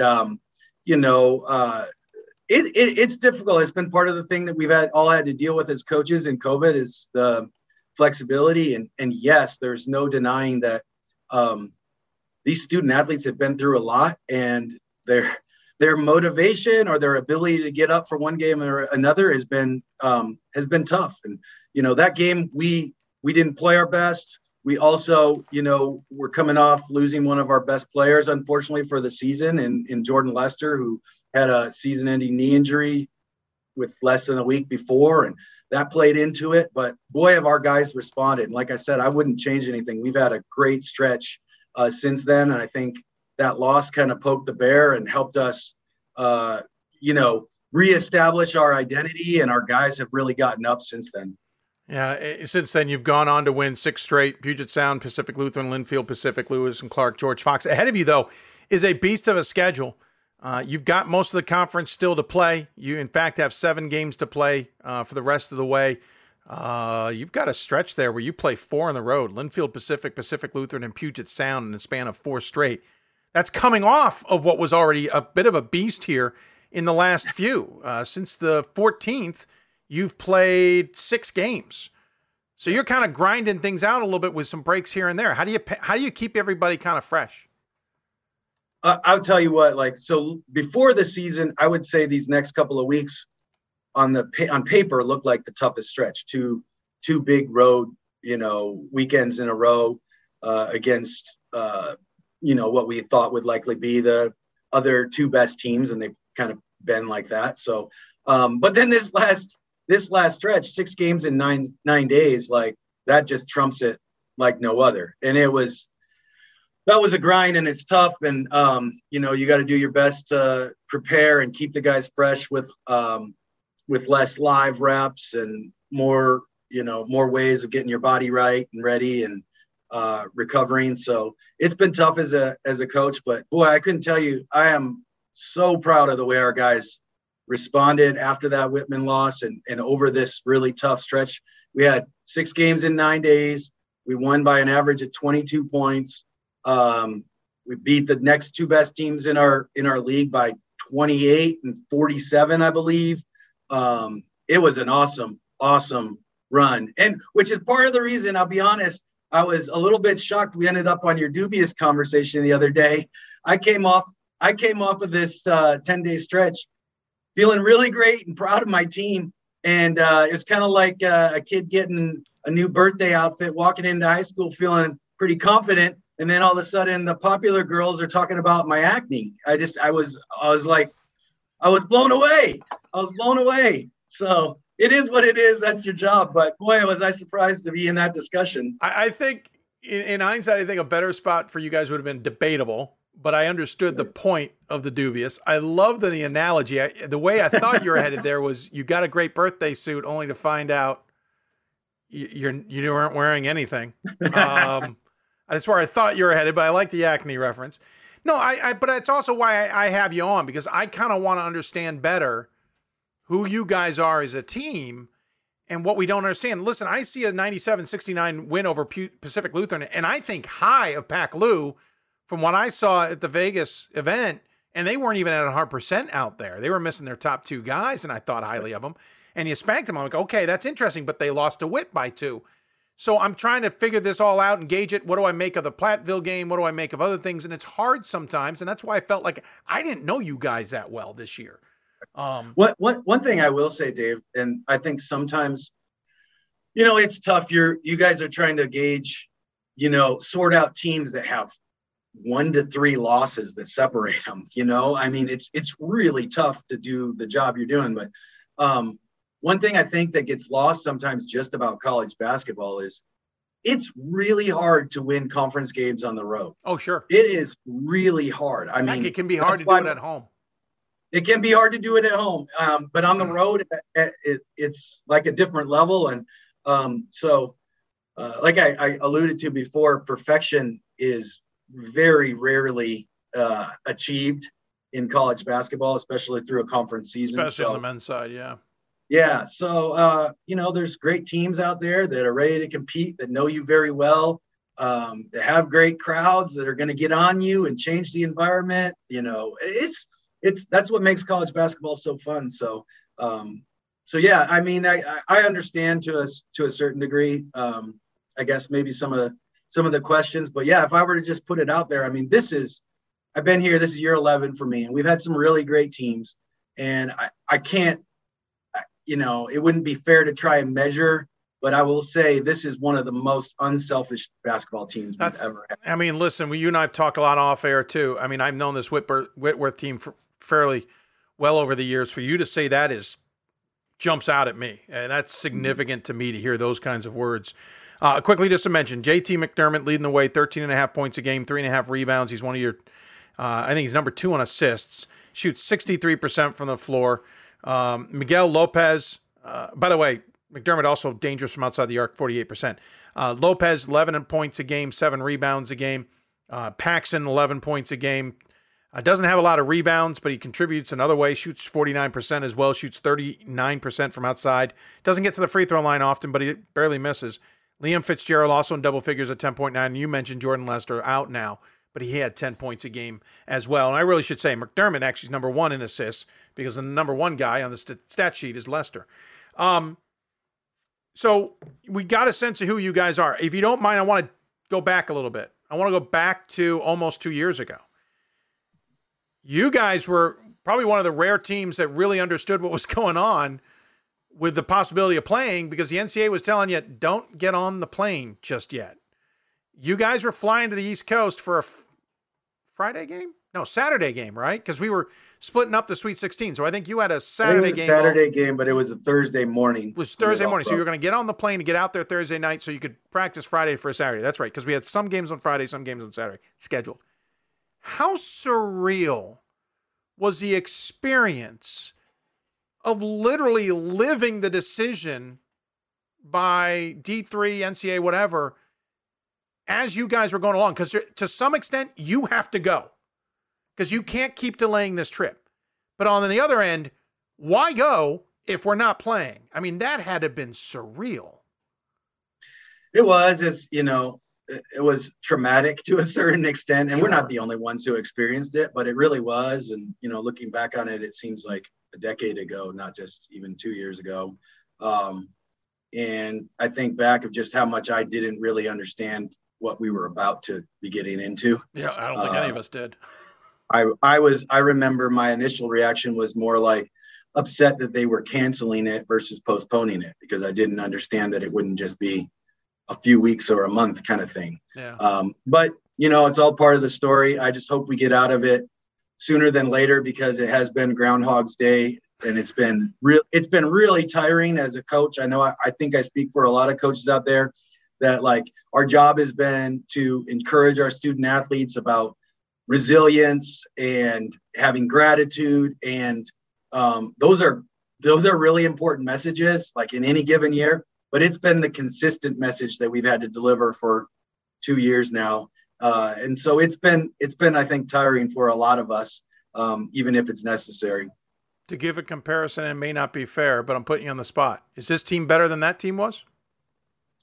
It's interesting. They're better at certain things for sure. We're different. We obviously had Ben College, who was an All-American type player. Ironically, we started both that season and this season with Jordan Lester in the rotation, and he kind of served as a pace setter for our team. He's a phenomenal person, phenomenal player, but early in the season, he really served as a pace setter and gave us a lot of confidence and helped us, gain our momentum. And then we had to go through the struggle of losing him and how do we redefine ourselves. And we had players step up, just similar to this year. You exit one great player and it provides an opportunity for some other guys to really, play a greater role. And we're going through the same thing. So again, it never feels fair as a coach to compare like that, but there's a lot of similarities. And I think there's a lot of things that we do better than that team. Maybe some things we don't, come up to par with, but I'm very excited about where we're at right now. Well, I appreciate the time. I appreciate the insight. Appreciate the humor as well. As always, I enjoy chatting with you, and I'm glad to get a little bit of the intake on what Whitworth is and could be and all of that. We wish you luck the rest of the way. Look forward to touching base with you down the road as well. As always, we give the coach the final word. Any final thoughts you want to share with those tuned in? Yeah, I really want to thank I know our athletic director, our administration, and all those athletic directors out there that are fighting for our student athletes' experience. I mean, this has been a difficult battle of policy amongst institutions, amongst schools, conferences. So all of those administrators who are out there fighting for our student athletes' experience and helping them get out on the court and have fans, I really appreciate them. And so they deserve some shout out. Well said. That's a good point. We haven't talked a lot about their efforts at all. Hey, thanks for the time. Enjoy your life out there. I know you do. Big game with the Willamette coming up, and we'll look forward to touching base with you down the road. Thanks, David. Appreciate it. Absolutely. He is.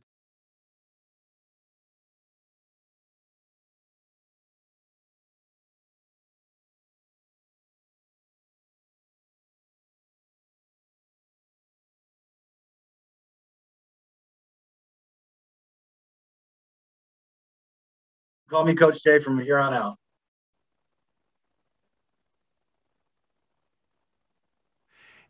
There we go. A little audio glitch there. He was saying behind the scenes, I brought him back in. You said Coach Jay's good, so we might just change it to Coach Jay from now on. I'm good with that. That's my Twitter handle. That's what my players all call me. So it's fine with me. The funny thing is, I usually have Jablonski just nailed, and now I can't. Oh, there's my coffee mug. I love it. All right, Coach Jay from now on. All right, we have Coach K on the East Coast. We have Coach Jay on the West Coast. All right, it works for me. There you go. Hey, you take care of yourself. Talk to you soon. You too. Take care. Coach Jay joining us on the Blue Frame Technology Hoopsville Hotline. We're cheating from now on. Big game against Willamette coming up this weekend. We'll take another break. When we come back, we talk women's top 25. Riley and Steve join us. You're listening to Hoopsville, presented by D3Hoops.com. Back with plenty more after this.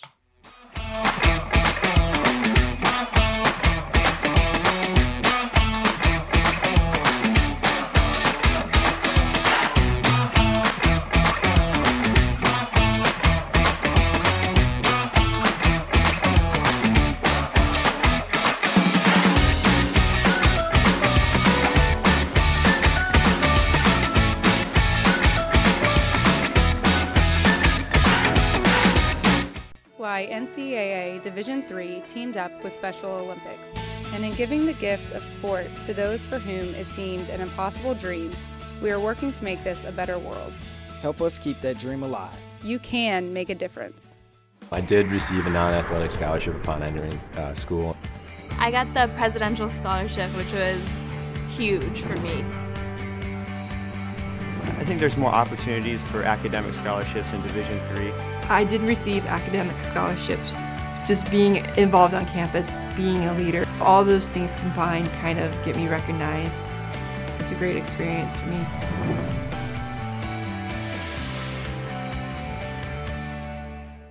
We've got more schools than Division I, more fans than Division II, and more upsets than March Madness.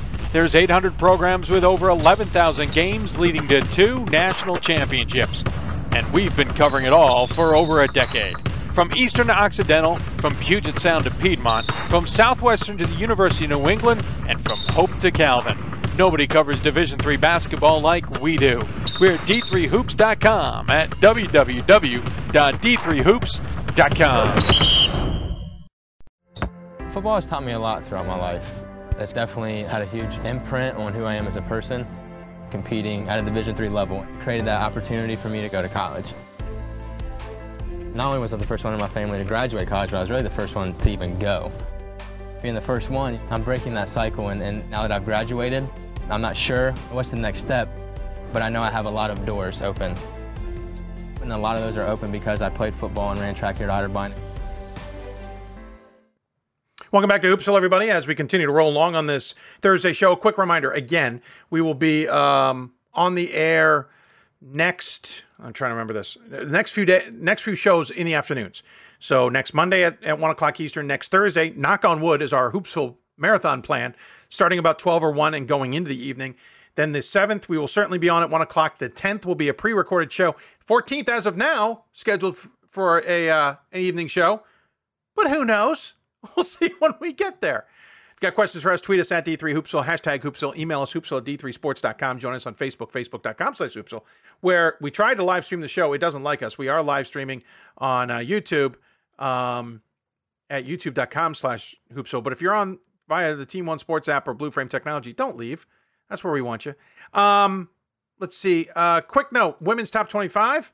Obviously, the next one coming out will be on the on Monday. Hope, the overwhelming number one at 25 first place votes, but obviously lost last night. Christopher Newport and Transylvania were 2 and 3 as undefeated teams. NYU undefeated. If they get through the weekend, they would move up from 7, I'm sure.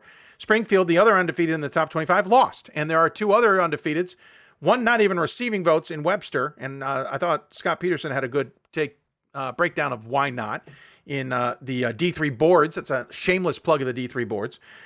In the top 25 conversation on the women's side. The other undefeated is Roger Williams. They are getting first place vote. They are getting top 25 attention. So we'll see how it all breaks down. But how about the rest of the top 25? Joining us on the Blue Frame Technology Hoopsville Hotline, it's our top 25 double take team for today. In the if you're watching on the screen, on your upper left corner, it is Scott Peterson.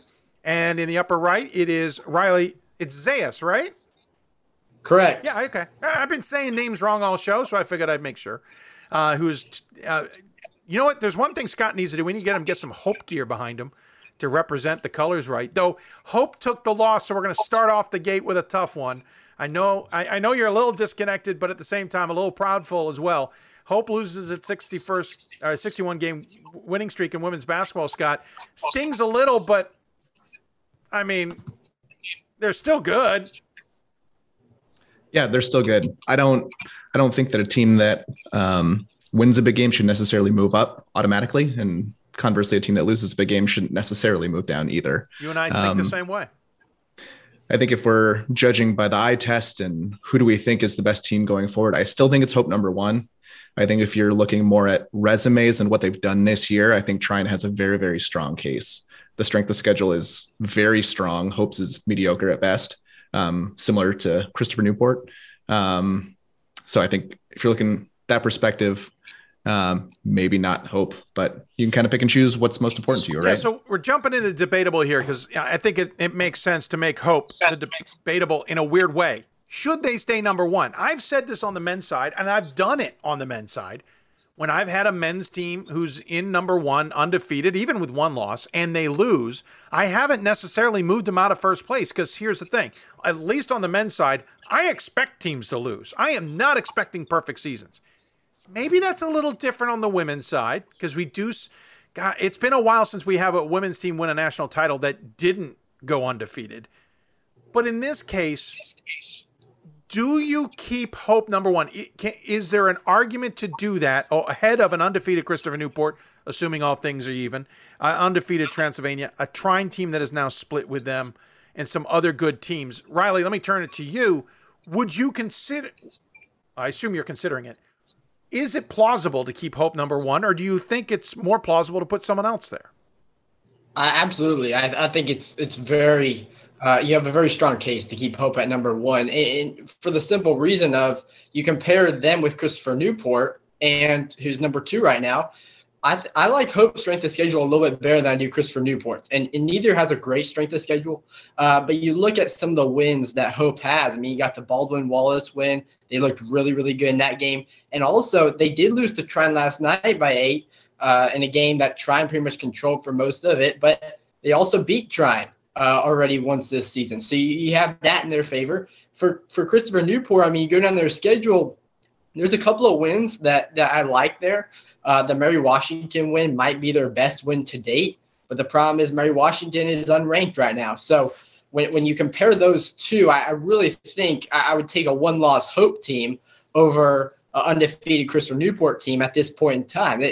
Hope has just seemed to play to their standards for most of this season, and they had off night last night, but I don't think that's any reason to take them so far out of that number one spot. Should also point out Mary Washington took a loss to Stevenson, which hurts the resume just a little bit now with 4 losses. Listen, I know you're a Hope alum, but you are a straight shooter, Scott, and you certainly look things that have much more analytical perspective, which I certainly appreciate. Would you keep Hope number one, or are you looking elsewhere, do you think, in your top 25? I would keep them number one. The only team that I would consider would be Trine. Interesting. You wouldn't even consider any of the other undefeateds. And I'm not saying you're right or wrong. I'm just clarifying. No, I think it can be easy to get really tied up in wins, losses, and undefeated. And I think strength of schedule plays a massive thing. Like among all the teams that we talk about in the top 25, 70% of their wins, or some large percentage, are like wins that all of them would have won. And so to me, it's not a differentiating factor between them. I said this at the start of the show. Albion, who's getting top 25 attention from some voters, is next up for Hope. I feel bad for Albion. I have a gut feeling that Hope's going to come out like a buzzsaw.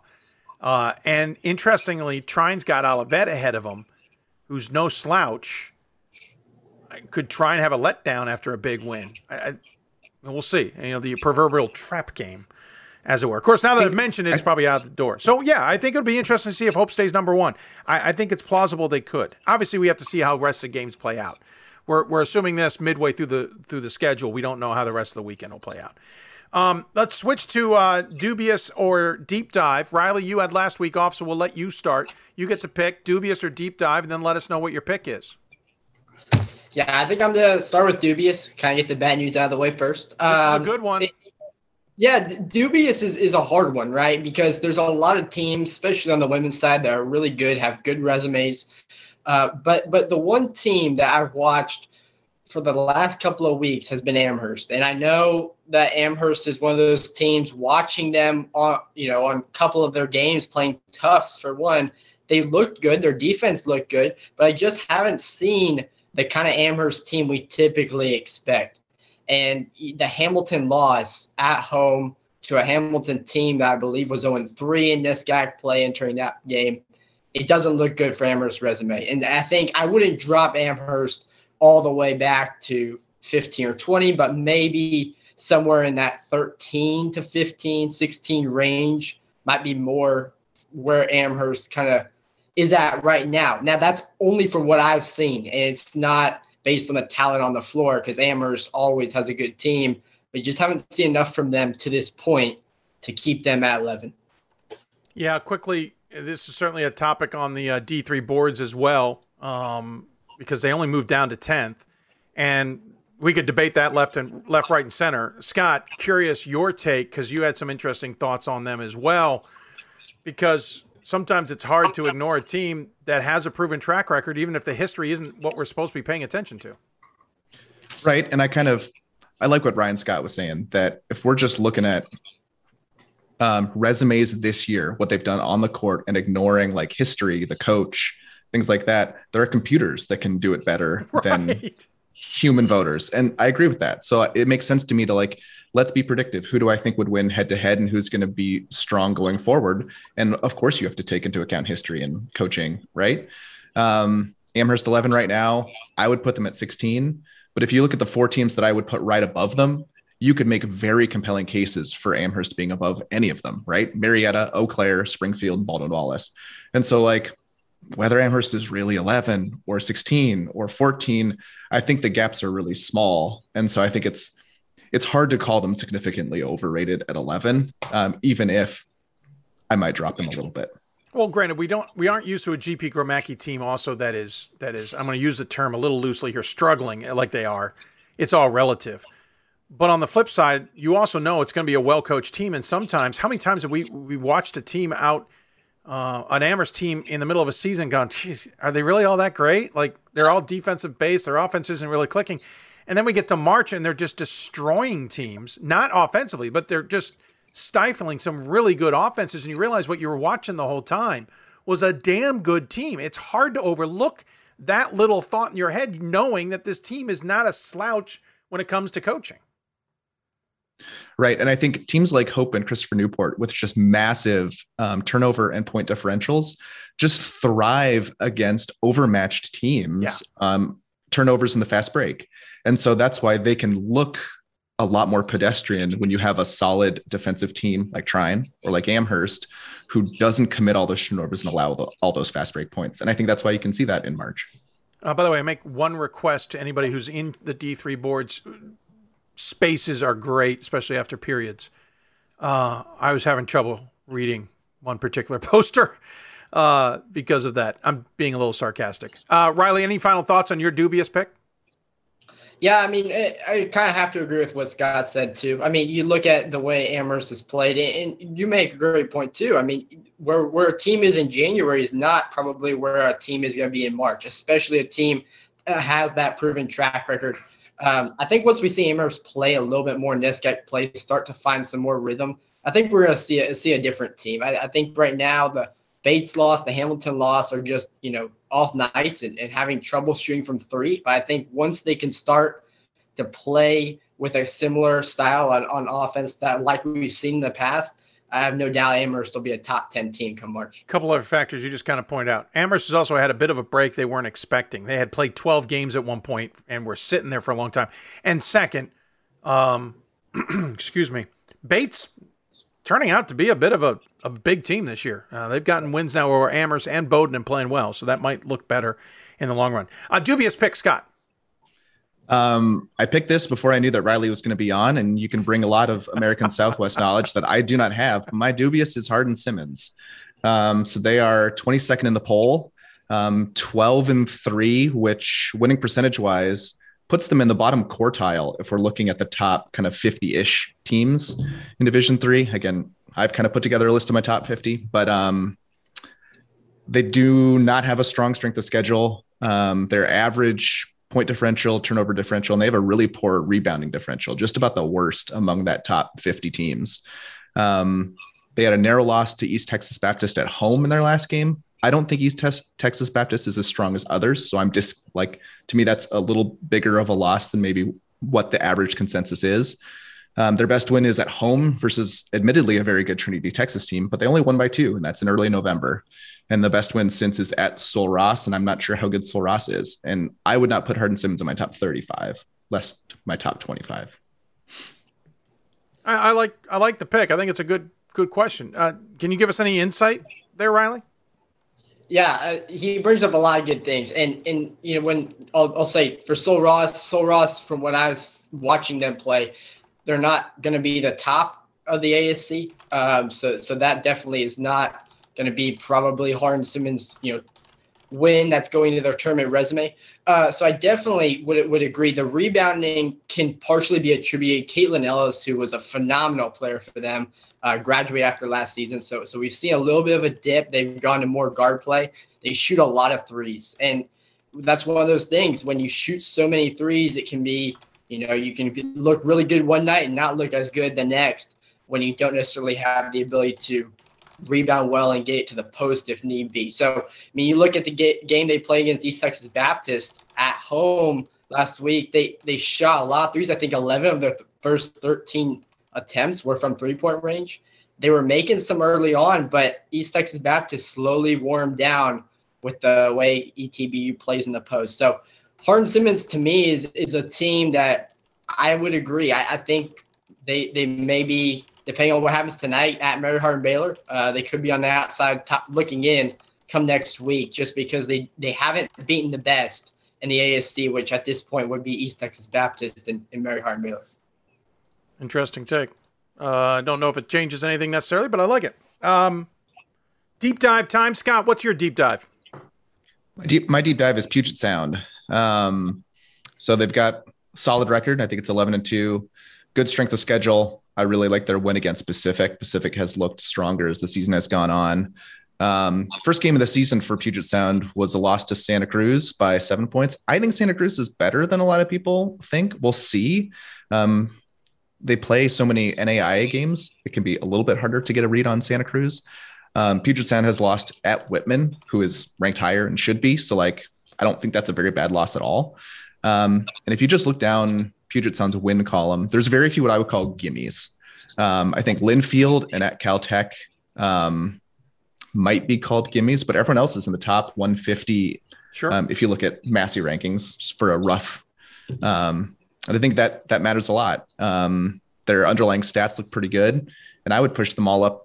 I would push them up to around 20. So maybe going dubious on Hardin-Simmons at 22 and deep dive on Puget Sound saying that they should be 20 is not these giant world-changing views. But I think that's a bigger change than a lot of the voters are putting them at right now. No, I think that's a fair point. Santa Cruz, with barely any votes, being in 20 is by all voters would be a big difference. And listen, that win over Whitman. I think Puget Sound should be 20. I'm sorry, Puget Sound. Right. No, I misspoke. Not sure. I was thinking about Puget Sound's right next to Santa Cruz. Both have 4 points. That's why I jumped over at Puget. But Puget has those chances with Whitman, which I think will stand out maybe a little bit as well. Riley, who's your deep? Yeah, so I'm staying out west. Same as Scott. Santa Cruz is going to be my deep dive. I similar what he said. He brought up a lot of good points about Puget Sound. Similar things could be said for Santa Cruz. 9-2 overall, obviously playing that coast-to-coast conference. The Puget Sound win on November 5th to me still sticks out. I mean, it was a 7-point win early in the season. Sometimes the way a team plays early in the year is a good testament to where they're at kind of at that point. But now as we get into January, you all start seeing some improvement. They beat Whitman at home. And to me, I mean, that's a very, very impressive win. Definitely going to help them when it comes to if they continue to play the way they are and contend for a Pool C bid come March. The loss to Tufts is a hard one for me, and that's partially why I don't think they're ranked. I mean, Tufts beat them pretty bad at home on December 29th. And but my deep dive being Santa Cruz is just due to the fact of the way they're playing offensively, the way they play defense. They hold opponents to about 57 points a game.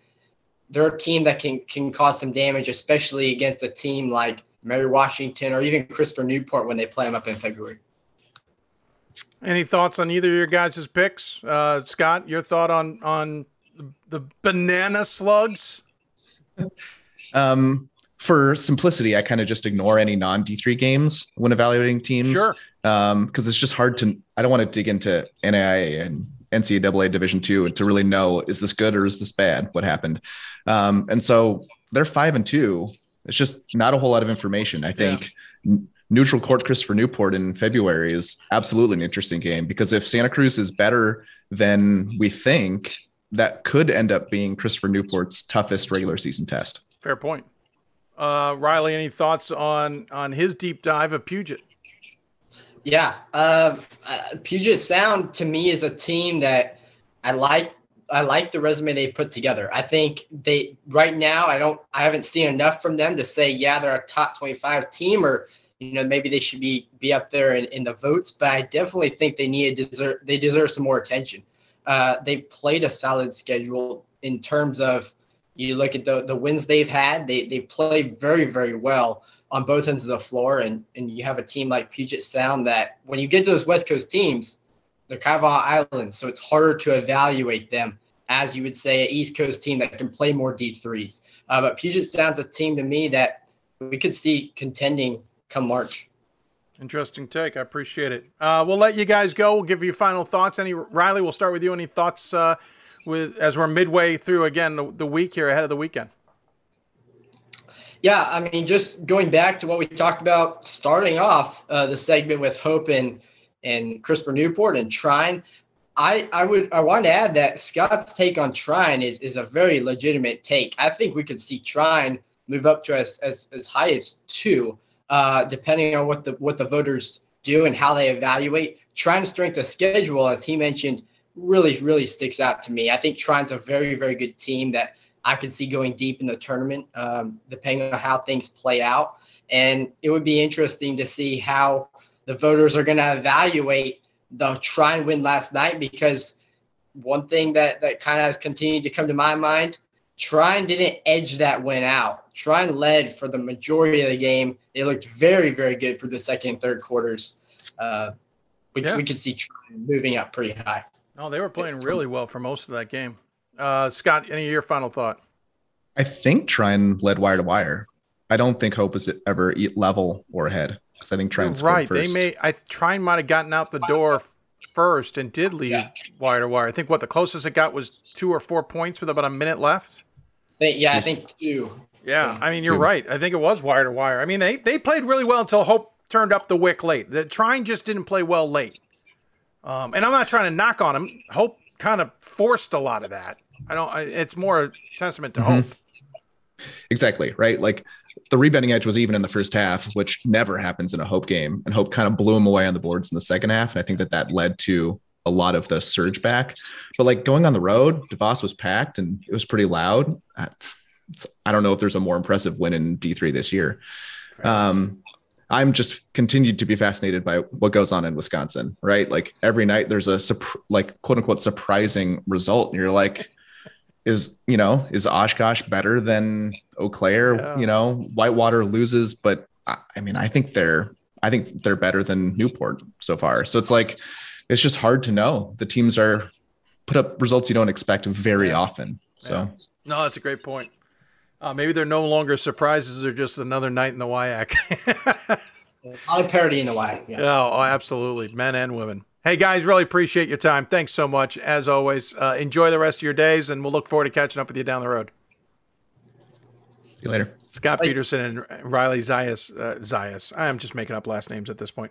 Joining us on the Blue Frame Technology Hoopsville Hotline. Appreciate them taking their time, especially in the middle of the afternoon. Got a question on the YouTube side of things.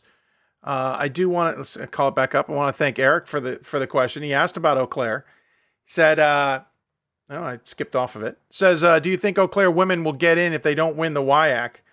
I think it's going to be interesting. They've got 5 losses so far. Let's just argue a 6th loss somewhere in the month of February in conference play. They got 5 more games. Let's just argue for argument's sake they take another loss. And then just for argument's sake, you're saying don't win the WIAC, so they take another loss in conference play or conference tournament. So that's 7 losses. 13,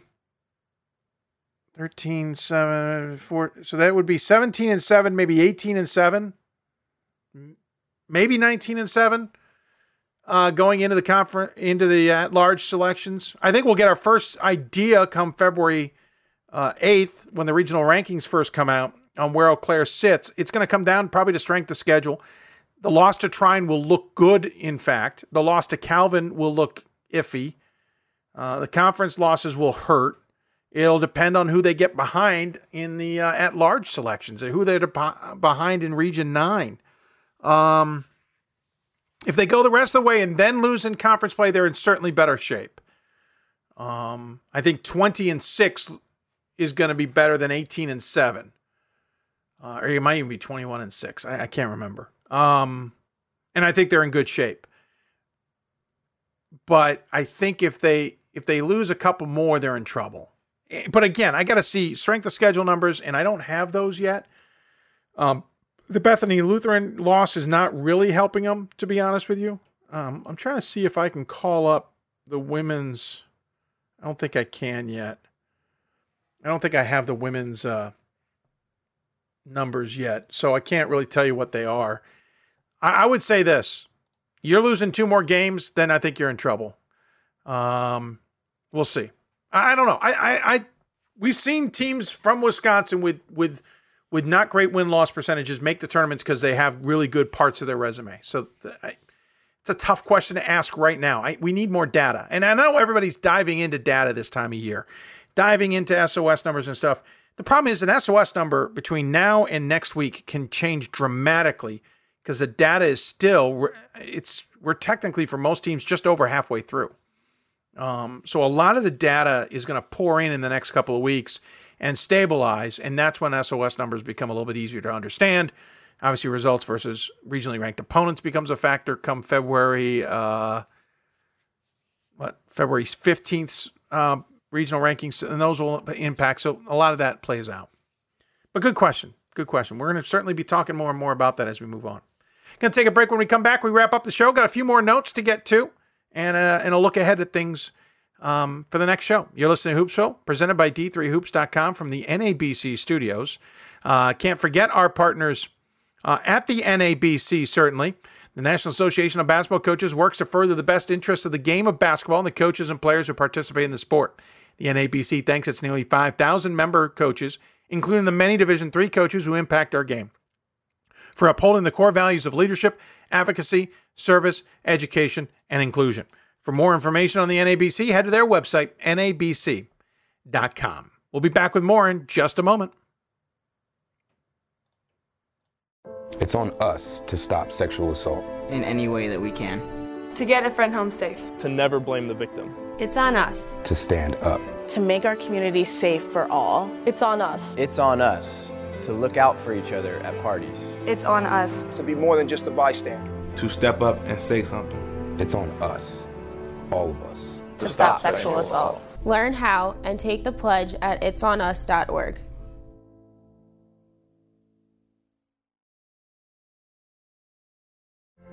Football has taught me a lot throughout my life.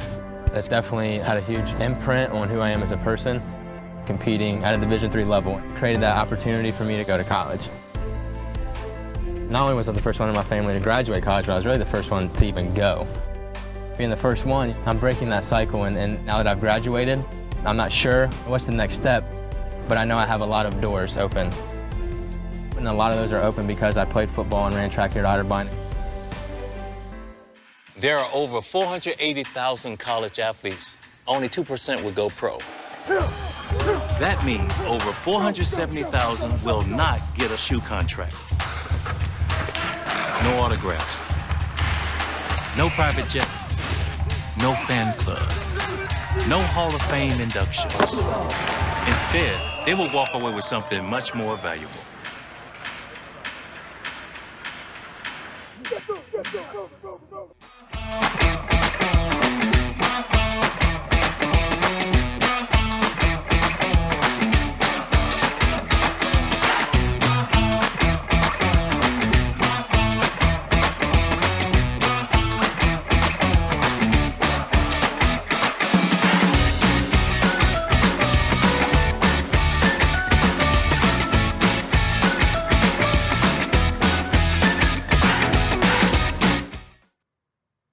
Welcome back to Hoopsville as we continue on this show, actually wrapping things up today. If you got questions for us here at the last second, email us, hoopsville at d3sports.com. You can also tweet us at d3hoopsville. You can also join us on Facebook at facebook.com/hoopsville, though we tried to live stream the show there today. Didn't seem to work. Don't know why.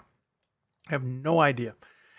We are on YouTube, youtube.com/hoopsville, where we answered Eric's question about UW Eau Claire women's basketball.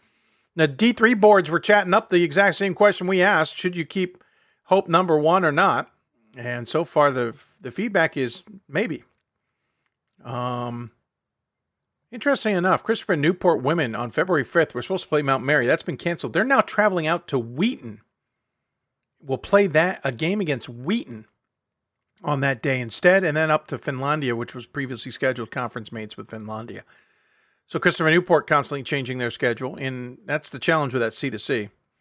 So lots of great stuff on D3 Boards. Seriously, if you're not part of D3 Boards, you should be. It's a great chatting forum. Twitter's great too, but D3 Boards is even better. A couple other notes we should point out. Got a great document the other day emailed to us. Forgive me here. I need to call it up because I forgot to.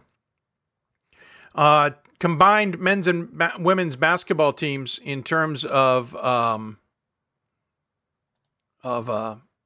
win-loss percentages for themselves. Give me a second here. And how they're doing, basically winning percentage and all of that, totals, how many win column, et cetera, et cetera. Pretty cool. This was done by Sports Information Director Jason Eichelberger at Catholic, mainly because he was curious. Catholic's 25-5 with an 833 winning percentage. There's some interesting ones. Christopher Newport, for example, combined 33-2 at 943 winning percentage. Trying to pick out some other ones here real quick. DeSales is now 848 at a 28-5 mark. 886 for Marietta at 31-4. Johns Hopkins 27-4 at 871. So is Mary Hardin Baylor. 857 for Trinity, Texas, who's 30-5. WPI 29-4 at 879. That's combined of men and women. Really cool. Want to thank Jason for sending along his hard work there so we could look at it. We'll dive into that a little bit more, but that's a fun little note there, keeping track of the men's and women's combined there. By the way, we got some jerseys in the last week. I want to thank our friends who sending these in. First and foremost, the Vikings of Barry. We got their jersey most recently. Looking forward to hanging this one up. We didn't change our door, but we will, and we'll get to more uniforms hanging, I assure you. But I want to thank Barry for sending theirs in. And then, this one's caught. Bear with me here. There we go. I want to thank our friends at Transylvania. And I'm not talking Brian Lane. I want to thank Julie Folks for that. She sent in a jersey from Transylvania. Appreciate that. We'll get these two hung up. We'll get others hung up. We'll get them all set up and probably have to order some more. So the guys who make the jersey hanging system that we have, we got to talk about some advertising here because you do well here in this Hoopsville studio. By the way, regional rankings, I got this in an email, but I was going to talk about it anyway. Reminder, the first regional rankings are coming out Tuesday, February 8th. Unless something's changed, and we'll double check it. Men's and women's basketball are going to try and get regional rankings out on Tuesday so that they're more reactive to the week. So in other words, data closes on Sunday. Monday, the regional advisory committees will meet. Tuesday, the national committee will meet, and they'll make their decisions then on who's in the top 25s, or not top 25, regional rankings. Remember, there's 10 regions versus 8, so there is a bit more work to be done. That will then allow those regional rankings to be out ahead of a lot of Tuesday night and more especially Wednesday night games or Wednesday day games. So they're a little bit more timely. You can't get them out at the beginning of the week. It's just not going to be possible to do all that work on Monday. But they're going to try and do it on Tuesday. But that's the first regional ranking is February 8th. And then the next one will be the 15th. Of course, the 8th will not have regionally ranked opponents. We should also point out February 8th's regional rankings will be alphabetical. They will not be ordered. This is something that was adopted by the men's basketball committee. We will certainly share the link. Well, it's in our show page when it gets to the archive side.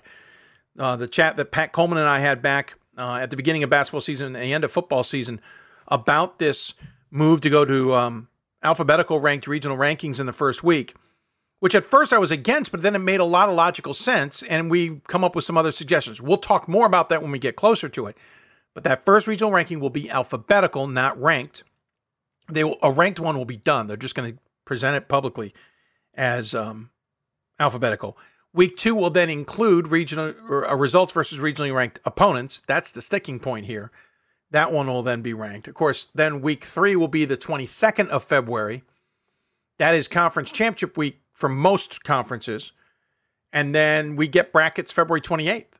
So we don't have a lot of time left in the season. About 4.5 weeks?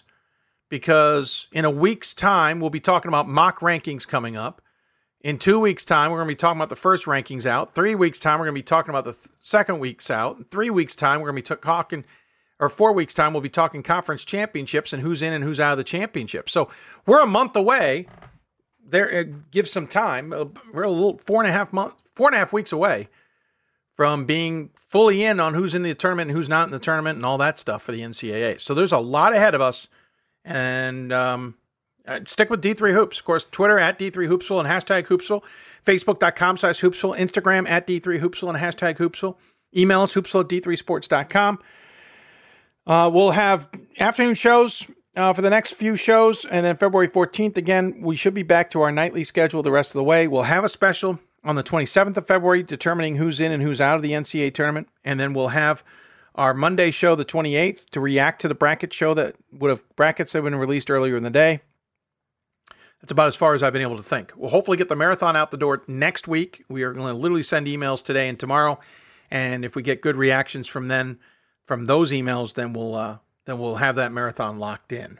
Going to take a different take on the marathon, but we'll talk more about that coming up on Tuesdays or on Monday's show. Again, Monday will be on the air 1 o'clock Eastern.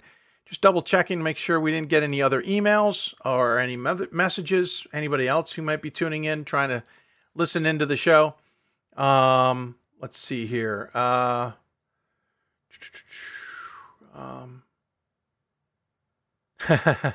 Talking about the H being used in Amherst. It's great. Scott reacting on Twitter and then Ryan talking about it as well. But no H in Amherst. It's funny how many people will slam that H in, and Amherst just doesn't like it. Anyway, we're going to take a break until Monday, 1 o'clock Eastern time again. A reminder, on Thursday shows, we primarily talk about regions 3, 5, 7, and then 9, 10 combined. On Monday shows, we primarily talk 1, 2 combined, along with 4, 6, and 8. So that's where our guests will come. If you don't know our formula, if we had a men's guest on from one region, the next time we have that region on, we try and have a women's guest on, women's program. If we had that particular conference, we also try hard not to feature that conference. So let's just give you an example. We had Region 3 St. Lawrence on today in women's basketball. So next week, conceivably from Region 3, it will be a men's basketball program, not from the Liberty League. We had in Region 5 Messiah women's basketball on. Next week, we'll have a men's program on, most likely not from the MAC Commonwealth. In Region 7, we had a men's coach on in Wabash. So next week on this show, we'll try and have a women's coach on, or a women's program on, not from the NCAC. And then we had Region 9-10 combined. This one gets a little bit more tricky. We had Whitworth men's basketball on, so we won't go from the Northwest Conference. We'll try and do a women's program. And because it's 9-10 combined, I'm going to try and look elsewhere than the West Coast because I was just on the West Coast. Now, I did go back-to-back on West Coast in the last 2 weeks, so that's kind of where this deviates. Having a little trouble because the American Southwest plays on Thursdays. They also used to play on Sundays, so we haven't been able to win with them, but we're going to try and get them on a show sometime here in the near future out of that region. But that's kind of how we think. So ahead on Monday, we'll talk Region 1, 2 combined, along with 4, 6, and 8. And you can get a sense of who we're going to probably talk to, at least gender-wise, by looking back on the last show. That's going to do it. We're going to take a break until Monday. I want to thank our partners at Blue Frame Technology and their Team One Sports app. If you don't know, you can always get their stream or this show on the Team One Sports app via Apple TV, Roku, Android TV, and Amazon Fire TV. You can just look for the Hoopsville app or the D3 Hoops app. I believe we cross-promote on that, or at least we try to. So you can certainly watch the show there. You can also watch it on your mobile device or on your website. Whatever works for you works for us. So check that out. We also want to thank our partners at D3Hoops.com, the National Association of Basketball Coaches and Women's Basketball Coaches Association, for their assistance. I say this every show, but I'm going to say it very seriously here. If you're interested in advertising or sponsoring on this show, please get in touch with us. We have some big shows coming up with big numbers. They include the Marathon Show we hope to put on the air a week from today. We also have the Selection Sunday show coming up on the 27th of February. We have our reaction show on the 28th of February, plus other shows along the way. So if you want to get eyes on your product or whatever it is, or you just want to support the show, please get in touch with us about advertising or sponsoring, especially this coming marathon show. We would love to chat with you and figure that all out and get it taken care of. And that will do it. I want to thank our guests, Dan Roiger from St. Lawrence, Mike Miller from Messiah, Kyle Brunt from Wabash, and Damian Jumlansky from Whitworth, or Coach J, as we're going to call him from now on. I want to thank the sports information directors from there as well. Of course, Brent Harris at Wabash, always fun to touch base with him yet again. Matthew Felton from Messiah, really appreciate his help with the show. Andrew Kane from St. Lawrence, thank you for your assistance today, or in the last few days, I really should say. And then Steve Flegel, a good friend of the show. I want to thank him out at Whitworth as well for his help. I didn't get a chance to mention specifically the thank yous from last week, but a special shout out to Jeffrey Bernstein from NYU. We always love having interacting with Mr. Bernstein, and look forward to catching up with him down the road. You've been listening to Hoopsville. If you want to talk Division III basketball, you've got to watch or listen to Hoopsville. Thanks for tuning in, everybody. We'll be back Monday, Monday, 1 o'clock Eastern is our showtime. Thanks for tuning in, everybody. This has been a broadcast of D3 of Hoopsville, part of the DMAC Productions group, and thanks to our partners at D3Hoops.com. See you on Monday, everybody.